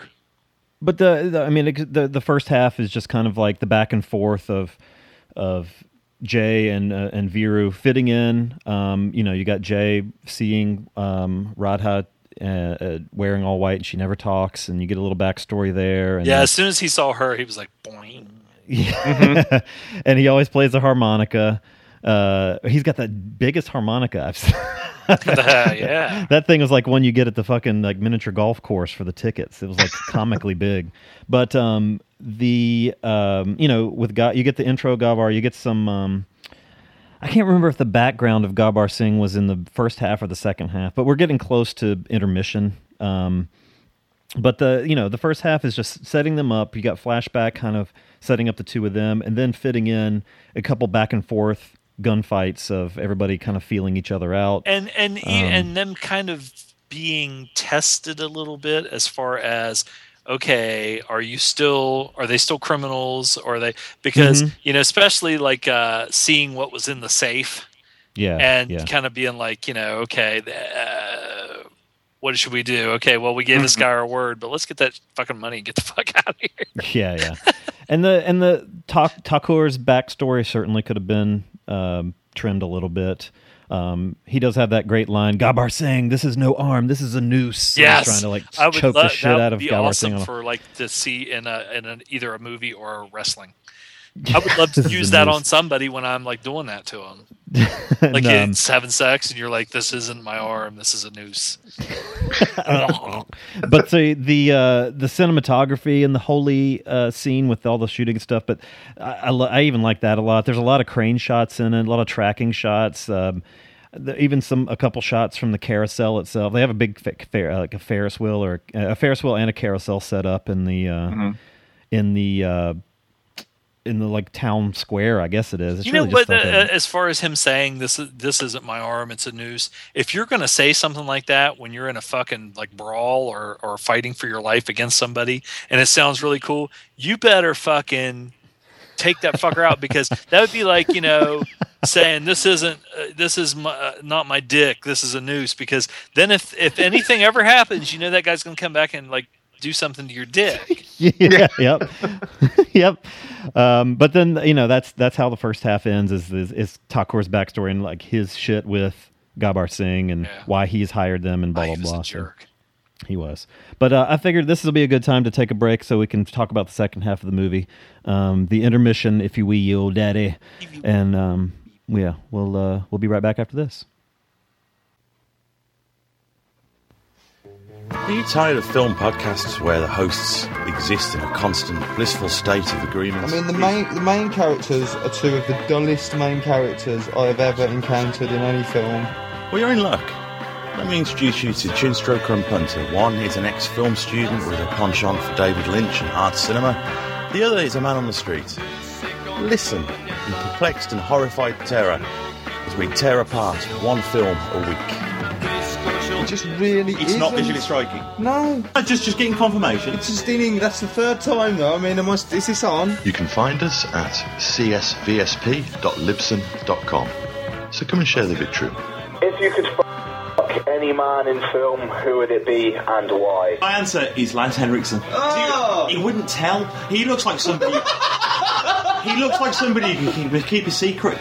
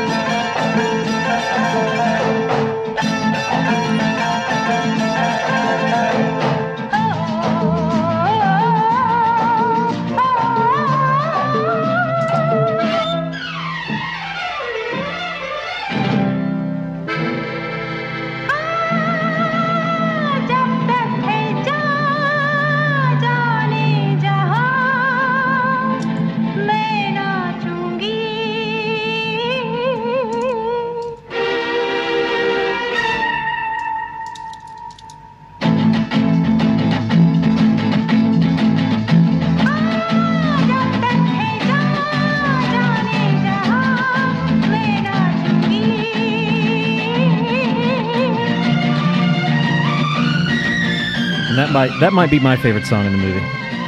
That's a great song and one of the most sadistic things I've ever seen on film. That's so fucked up. That's the dancing on glass scene song. You didn't remember. All right. So yeah, we're back for more Cholet. This is the second half of the film. I guess you can talk a little more here since we're getting closer. I'm getting more broad in our opinions of the film. Well, these dudes see, I think that the way it starts to kind of refresh you is essentially starts with Jay and Viru heading towards Gabar's camp now, and he has that party with the belly dancer and that sort of thing. That was kind of odd because when I was watching that, I kept thinking that belly was that a dude? No, I don't think so. No? Okay, because I thought it was one of those. When I first watched it, I swear to God, I thought it was those two guys in disguise, and the big George Eastman guy, Jay, was dressed like the belly dancer because it didn't look. I thought it looked kind of tranny, sort of. I think it was actually a band of gypsies that sell them their guns. Well, I wouldn't want those gypsies to come and dance because I didn't find them that attractive. But those guys, the thing that gets me is they were daredevils and adventurers, and they had really good skills. They could shoot like a motherfucker. But still, like we said before, the Magnificent Seven, okay, there were 7 of them against like 40 fucking bandits, and that was bad enough. There's only 2 of these guys. And not only that, but then along the way, they know that they're going to go and do this shit, but they're so carefree that they get involved. Now, do you think were they just players? Was this like a deal where every town they went to, they would the one guy even said, he goes, I want to, Viru says, I want to get married. I want to marry Basanti, and he's like, you've said that 15 times in the last fucking week about different girls. So, but they develop. It is just like almost like Magnificent Seven, where they do develop an affection for some of these people. Although the villagers weren't much help. But the villagers don't want them there anymore. Yeah, they're kind of like because they keep having the back and forth. Well, they're like, you guys are cooler than everybody in the village. You're emasculating all the men. You're wanting to fuck all the hot chicks, and come on, dude. We'd rather give our rice up than give up the fucking hot chicks, and have you guys walk around swinging your dicks all day. Now, I did think that there was, it was kind of odd because things were very serious, and there was a lot of killing and stuff like that. And then when they did the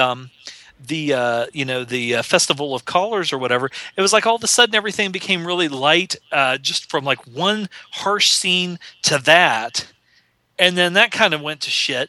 But I did like some of the interaction with the girls, where I have to keep picking up my paper, where Victor Mature, Jamie Gillis, Viru, where they were trying to convince the one girl into marrying the other guy, and the guy was like up behind something with a talking through a can, and he was like, was he pretending to be? Was it Vishnu? I don't remember which god that was. Which god it was, but he kept saying, you need to marry her or him, and you need to give up that pussy, and blah blah blah blah blah. So anyway, she was like, "What? Oh my god! Okay, I better give up that pussy." But those. The thing about keeping a lot of this shit straight is it's hard. It wasn't just linear, because they jump back. They'd go 45 minutes in real time, and then they jump back, and then they go back to the real time, and then jump back again. But you have I'm trying to think when they show. There was one battle, and was that during the Festival of Colors where you get the reveal of Thakor It's because after that fight. Because they're they get pinned down. And at least in this movie, now I know they do shoot a lot, but at least when their gun runs out of bullets, they'll see another gun laying on the ground and pick it up. So instead of like Expendables, where they must have been walking around with like 400 pounds of ammunition, each one of them. But they do that, and they get to the point where Jay runs out of ammo, and they basically they get the drop on him. And they're like, okay, we know there's two of you guys here somewhere. So where's the other motherfucker at? So it shows the camaraderie and the friendship and the love between the two guys, because he's like, as soon as he says, okay, if you don't come out, I'm going to shoot this motherfucker. So he comes out. But the entire time, when they first started showing Thakor after, or is it Thakor? After he catches Gabbar Singh and puts him in prison. Okay, the entire time after that, I was wondering, but I thought, no. I wonder there's something wrong here. Something, but I don't know how to, because I don't want to give it away. Yeah, it's a good reveal. I mean... Yeah. The quote-unquote special effects are a little weak. yeah, but you get the idea. Yeah, if you kind of just suspend disbelief and go with it, and it's kind of like, well, this is like kind of different. It kind of reminded me of like a Johnny Depp kind of a thing in Once Upon a Time in Mexico, sort of. Yeah. And but so that really has Jay and Viru, because they're like I said, everything's kind of lighthearted. Even the shooting and everything, they're so much better at getting out of situations and fighting, whether it's brawling, because they could kick ass with their fists too, man. They beat the fuck out of some of those guys, but they could shoot, and everything. But even when that shit was going down, they were still kind of enjoying themselves. And then when they do the reveal and they do the flashback to what happened, which was, that was fucking a brutal thing right there. Mm-hmm. But the one thing about that is you had two different situations in this with Thakor and with Viru, where they go kind of berserk.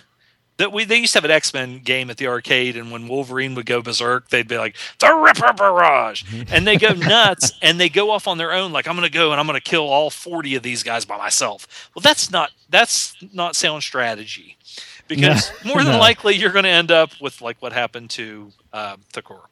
And and that's one thing I like about the two of them is they're good friends, but they're almost like opposites at times. Like, Jay Bachchan, he's just cool all the time. He never really kind of lays around with his gun stuck down his pants. He didn't have underwear on.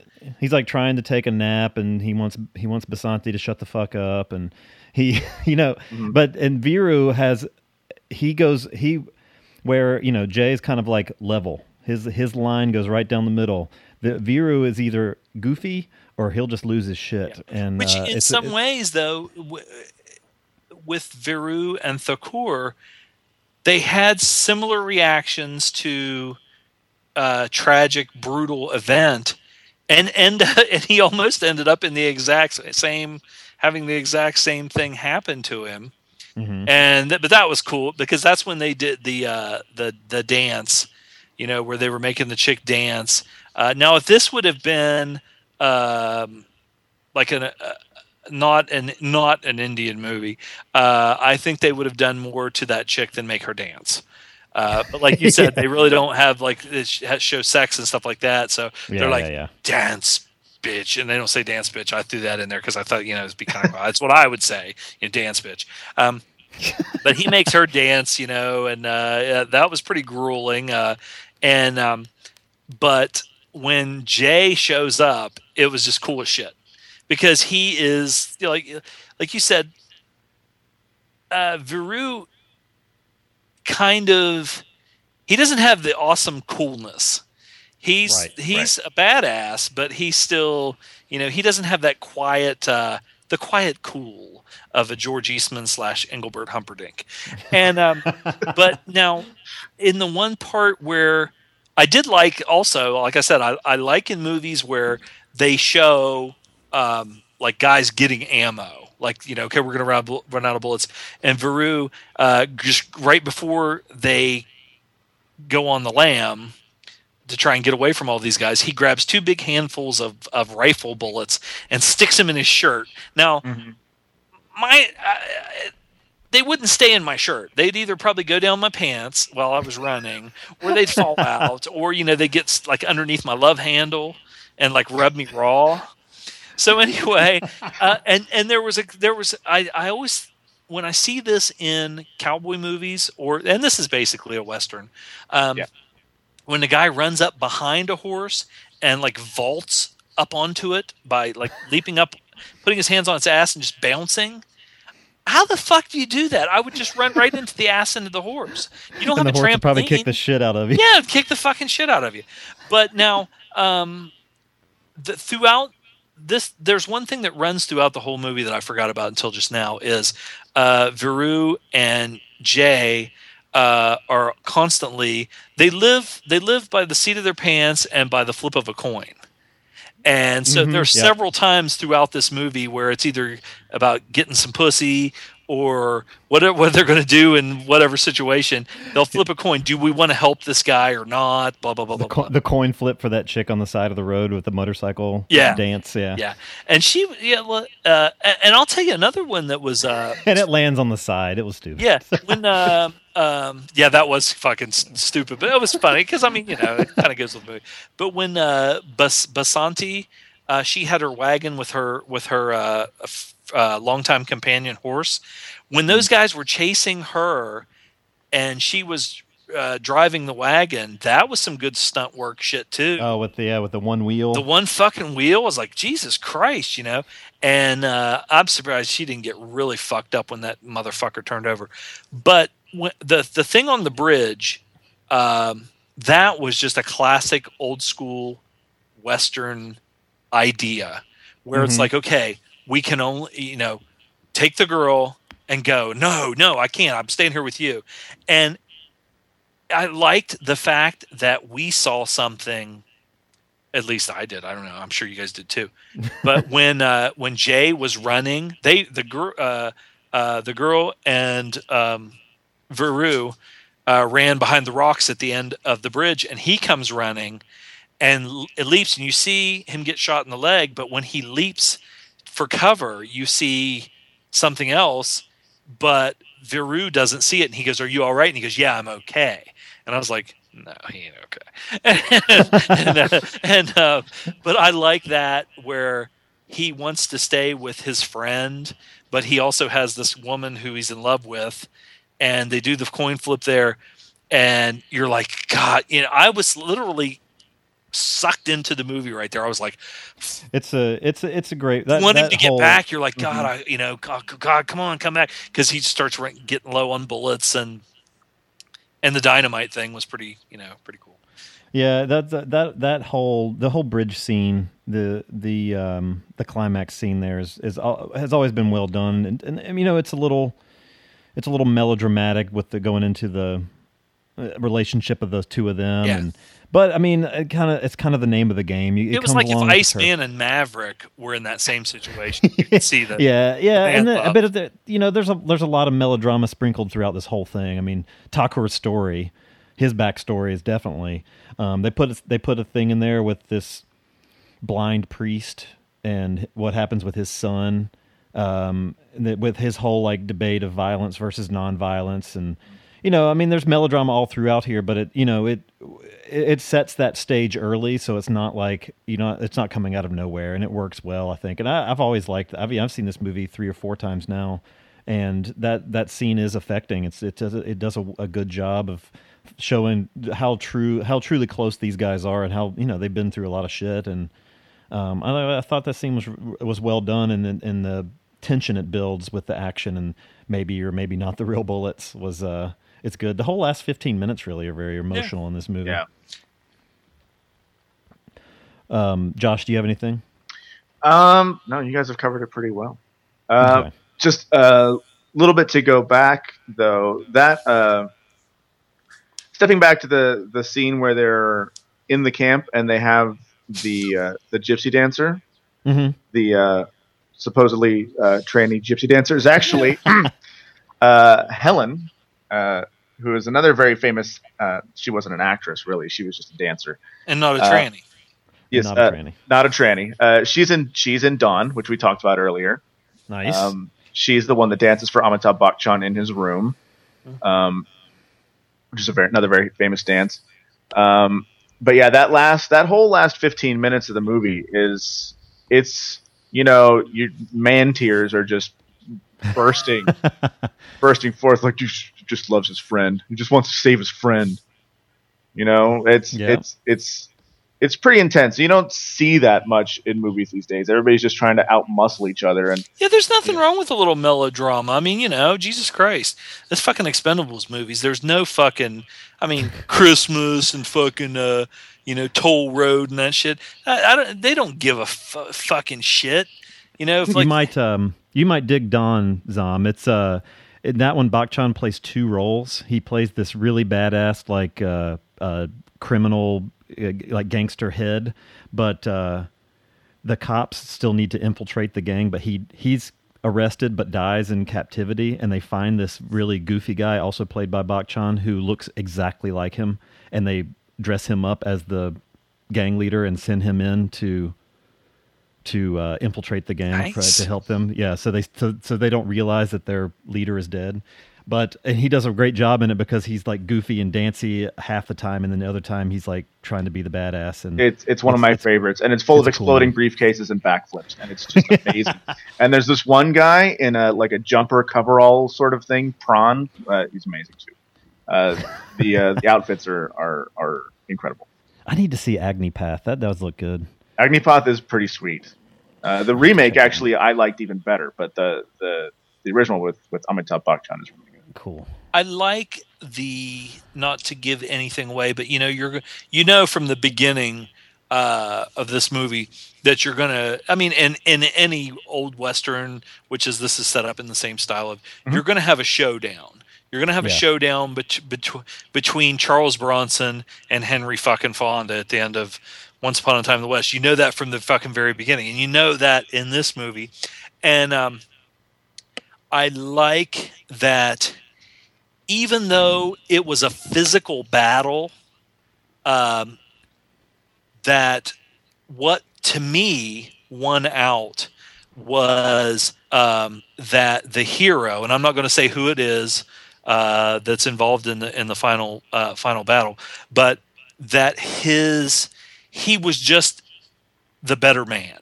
The other guy was cruel. He was a total asshole who ruled by fear and everything. But this guy was all around, no matter what. Even being, can I say, like half, what some people might say, half a man. Yes.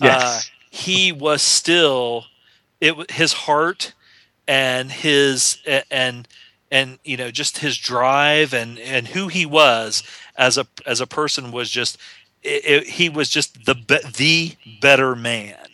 And I love the part in the fight, because when the fight starts at the beginning, it's kind of toe to toe, this and that, but there comes a point in time, it's almost like they did a poor job of it. And I go back to Expendables 2 with Van Damme and Stallone, because Van Damme's beating the shit out of Stallone, and they don't show the transition where Stallone comes back. It just goes from one scene where Van Damme does the big kick a couple times and he's got Stallone beat, and then the next thing you know, Van Damme's got this look on his face like, oh shit.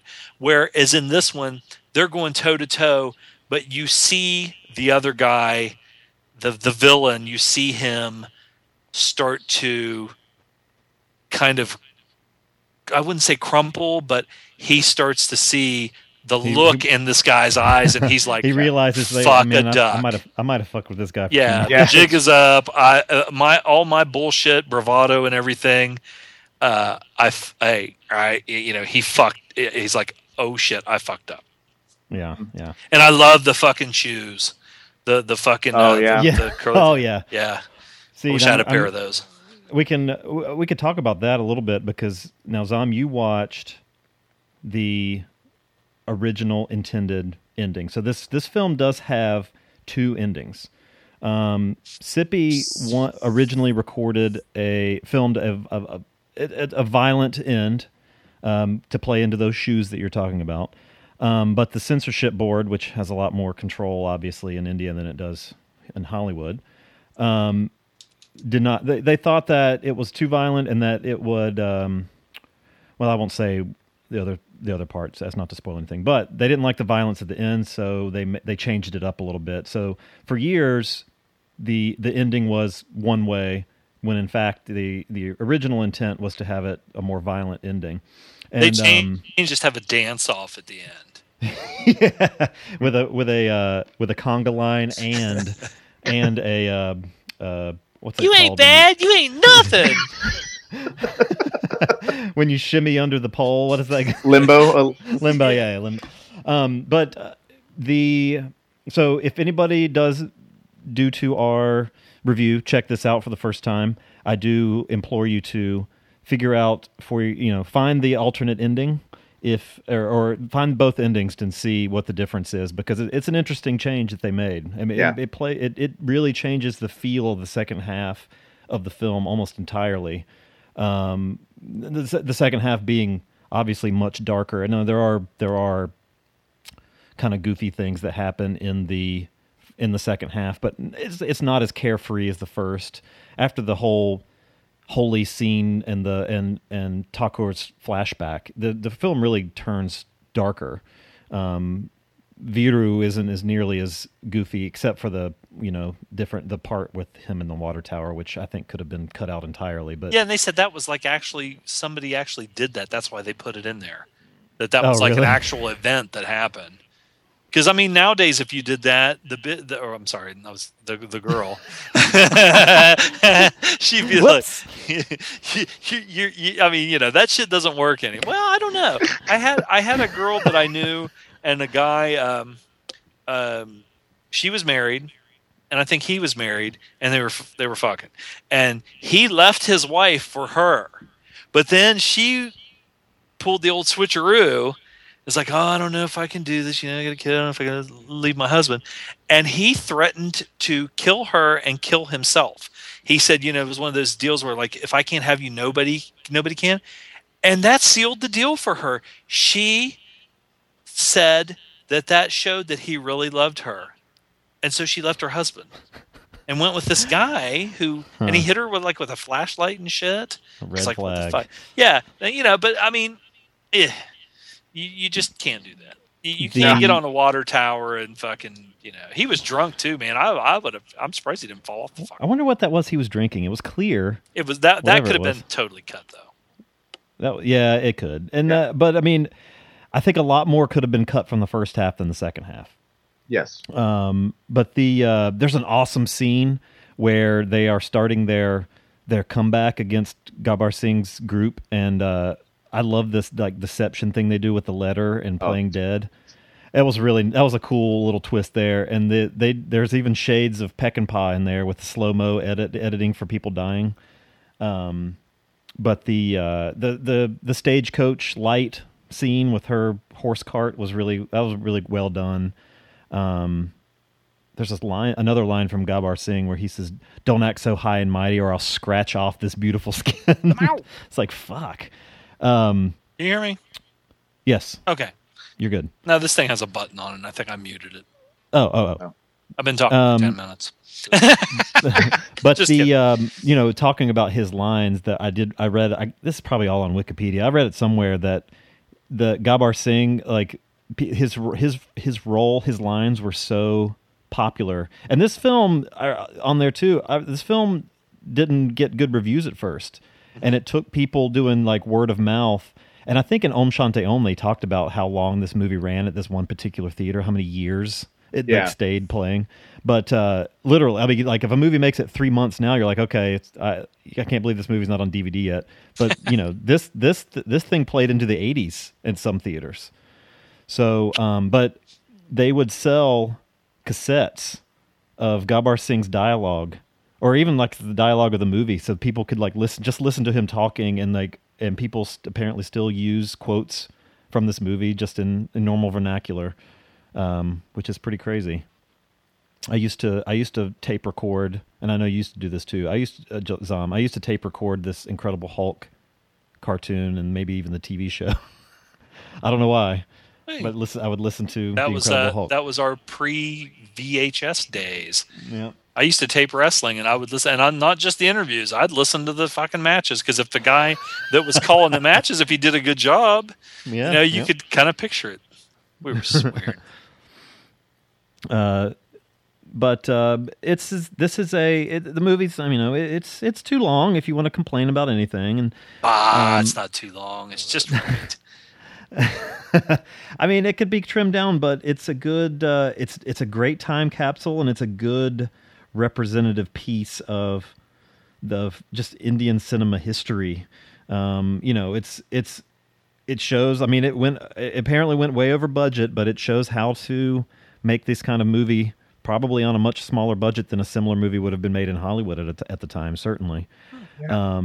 And it's like we were saying, a cultural phenomenon. It's an important movie. I'm surprised, honestly, that there's not been a big, and then maybe it has something to do with 8,000 people holding the rights to it and all the bootleg shit of it and everything. But I'm surprised that it hasn't gotten some kind of, Warner Brothers or Criterion or whatever. I'm surprised that Shane treatment. Black hasn't fucking remade it. Well,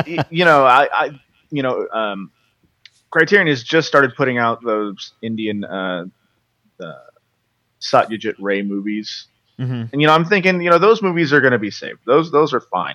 This one actually just got a theatrical re-release in January. In 3D, which sounds really fucking stupid. However, they had for years. I mean, they've been working on this thing for years, and for years on YouTube, there's been like this little minute and a half or whatever long test clip that's in stereoscopic. So if you have 3D glasses at home, you can watch it. Of some of the stuff, mostly the train stuff. Train busting through things and, logs flying at the screen. There's one point at which Thakur, in the flashback sequence with the train, where he's trying to decide if these guys are going to help, and he shoots their handcuffed to each other, and he shoots the handcuffs, and so they're free, right? And it shows like the bullet coming, at the screen, or whatever. Oh, okay. But, apparently this 3D thing, a lot of my Indian friends here were just salivating because they thought they might be able to actually get to see it in theaters, and it never played here. I've been trying. Yeah. I've been trying to get in contact with someone to let me screen it here, because I can get a lot of people in the theater for that. Did it review well? Because I know it didn't sell well. The remake, the 3D re-release. I read somewhere that it didn't perform as well as they hoped, or no. But when you 3D anything, it's going to suck. And the other thing is that even though this is like I said, so much of a cultural touchstone, a lot of the people that are the audience for Bollywood movies these days are upwardly mobile, sort of Indian yuppies, and they try to be as Western as possible. And so this is sort of a reminder of who they were, even though this exact shit doesn't still go on. But there are still a lot of movies that follow this formula. There are a lot of movies about some little town out in BFE where some dude rules the whole town, and there's these treating people like shit. That happens, and they make lots of movies about it. And in fact, these days, the original ending, I get the feeling the original ending would have been just fine, because they love torturing bad guys in movies. They have no qualms about that whatsoever. Yeah. So I get the feeling that if that had been the case now, then that alternative where it's a less violent ending would have been that wouldn't have tested well, you know. Right. Excuse me. What was the name when you were saying that, the little town thing? Belu Barber. Yeah, that was that. I remember that. That maybe when you're talking about the little town, that one reminded me of that sort of. I liked that movie. Belu Barber, Rowdy Rathore that just came out a few years ago. I need to see the not Bollywood cut of that. What was it, Tamil or Telugu? Telugu. Okay, Same, I need to see the Telugu version because I was kind of disappointed with the same director as Iga, shockingly enough. Now you said that did they actually have a not like a not quite Hollywood documentary? Do they have a not quite Bollywood documentary? I don't think so. Funny story about that, actually. One of the film festivals that I'm in contact with, because not many people cover what I cover, is the Melbourne Indian Film Festival in Australia. And one of the programmers down there had actually contacted me a few years ago about helping to write something like that. Because it's something like, I mean, even with Not Quite Hollywood, that introduced me to a lot of Australian movies and made me want to seek them out and watch them. And like with this, it would, definitely if they showed some clips and talked about certain movies, it'd whet your appetite to go and seek them. Oh, and there are a bunch of those now. There's Not Quite Hollywood. There was Machete Maidens Unleashed, which was the one that was right after that. There was he's making the one about canon movies now. There's a Kung Fu one out there too, I think. Yeah, there are a bunch of those, and there are enough movies from Sholay forward. Basically, this was one of the first big action movies from India, and then up through like the early '90s, there were a lot of just really insane big action movies. Like a lot of them starred a guy named Mithun Chakraborty, who's awesome. He's awesome, and he's a disco dancer. If you ever get a chance to watch Disco Dancer, it's not. I gotta show you Gunda sometime. Gunda, one dude that only talks in rhymes. There's so many just really amazing, insane movies out there. Because they make so fucking many movies every year. I mean, they make like 2,000 movies a year now, and there were 800 or something a year coming out back then. And you got to sell them somehow. Yep. And Explosions did it because they couldn't show tits or kissing on the mouth. You got to. I like tits and kissing on the mouth. I like kissing on the tits. I don't know. That's a little too gentle. Okay. How about slapping the tits? No, I don't like that either. I don't like that. I don't like that at all. I don't like when they show guys like doing shit like that, like where they fucking just like slap them and shit. I mean, that's what the ass is for, in the face. Let's get into our ratings of this. Zom, do you want to start? I will start and rate this movie. Let me think. Okay. Even though it was long, we laugh about it, it didn't bother me that much because, like you said, it's not like we're sitting in a theater and you can't watch like an hour and a half of it, pause it, come back to it, whatever, or an hour and watch it in chunks. I like the old schoolness of it because, like I said, it took me back to some of the kind of 50s, early 60s movies, and also the epic feel of it. It hit me pretty good as far as like even though it was melodramatic, it's still I liked that it made me feel and made me care about these guys because I thought they were funny and cool and good guys. And some of the shit, bad guy, you make the good guys good and likable, and the bad guys total assholes. It's not modern day wrestling where you have the tweeners. There's no tweeners, which is great because you know who's who and who you're supposed to root for. I give this an 8.75. Nice. Because it's something new to me. This has opened me up. I want to see more Bollywood movies now. I've never seen any of them. I was going to ask. And that's the answer I was hoping to hear. That's and cool. I thought it was really good. And Josh, I'm also curious to hear what your rating is on this because since you had not seen it as well. Yeah. Since you have a different background here. Yeah, no, I'm 2. I'm gonna have to go big on this one. This is definitely 9.5 turf. Nice. The length does not bother me at all. I've watched longer movies for far less payoff. And it has a lot more emotion than I was expecting. I connected to the characters much better than I expected to. And that was one of the things that I was worried about, because so often in movies like this, you just don't give a shit.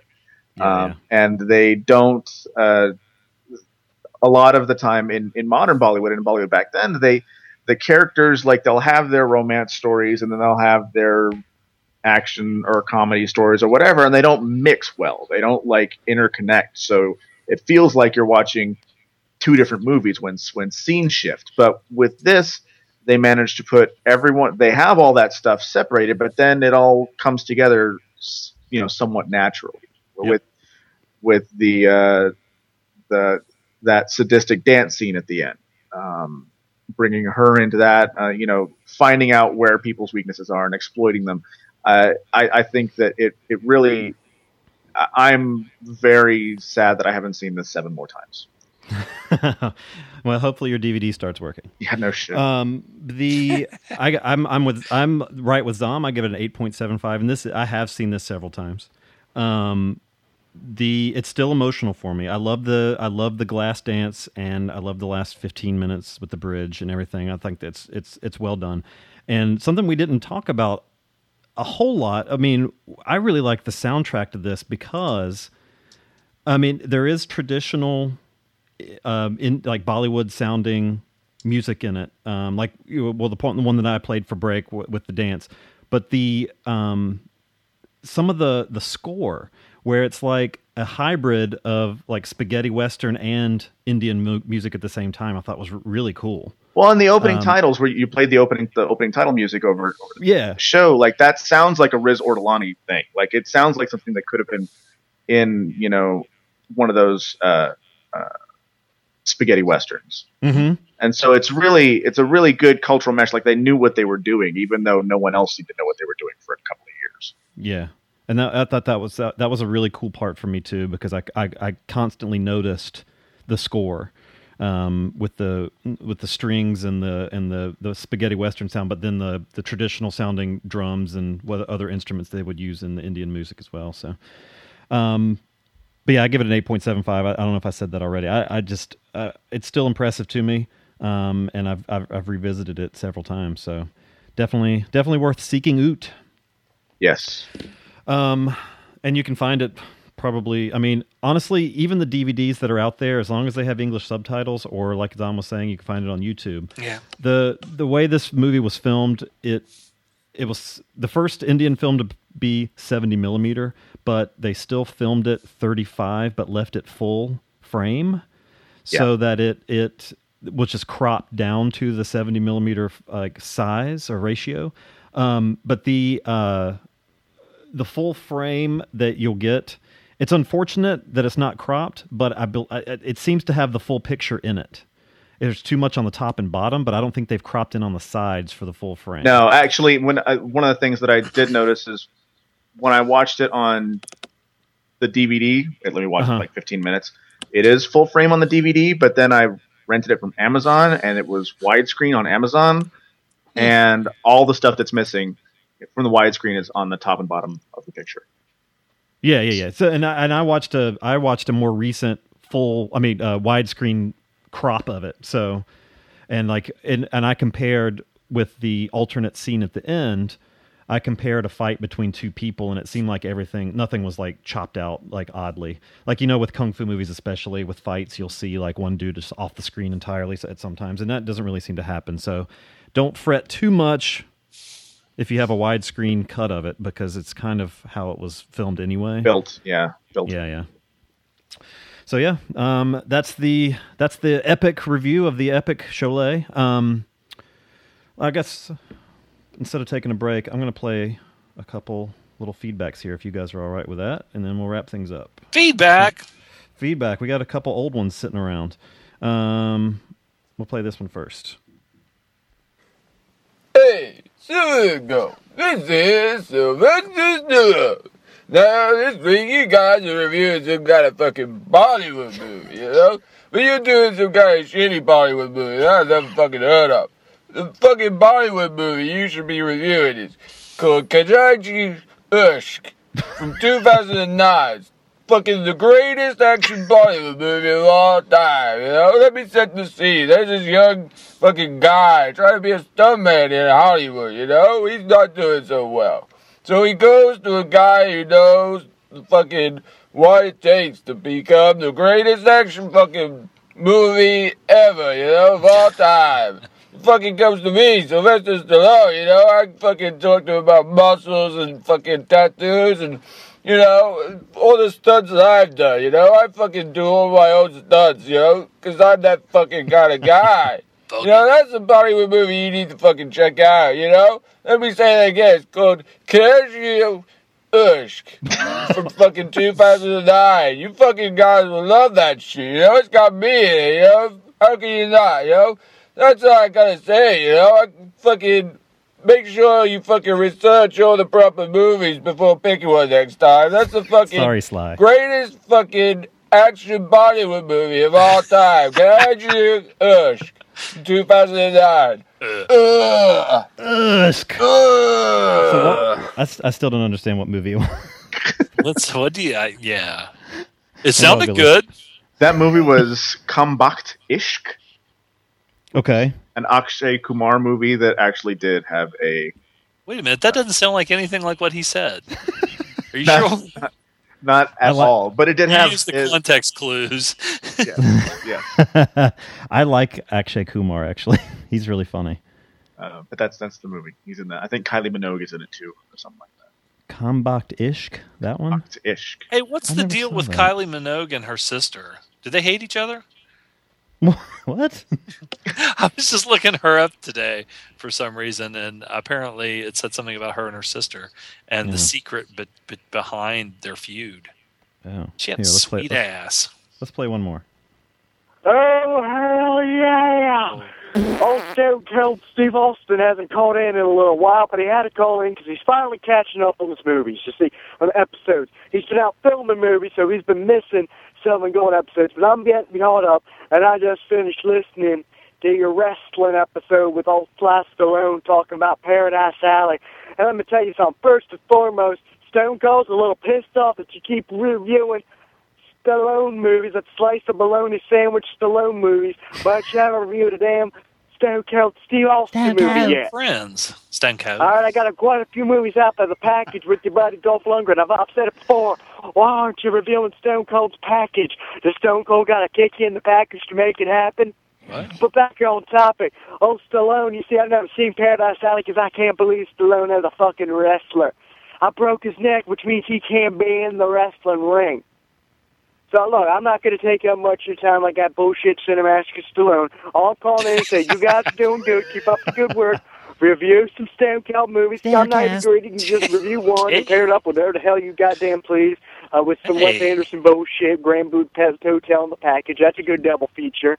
I should be in Wes Anderson movies. They should make... Wes Anderson was actually going to direct a movie about my life, but then they wanted to test that Jason Schwartzman fellow as Stone Cold Steve Austin. I said, and I had old Wes Anderson with a stunner, and then he went on and made Moonrise Kingdom. I think I played a part in that film. I'm just saying. But yeah, so review some Stone Cold movies.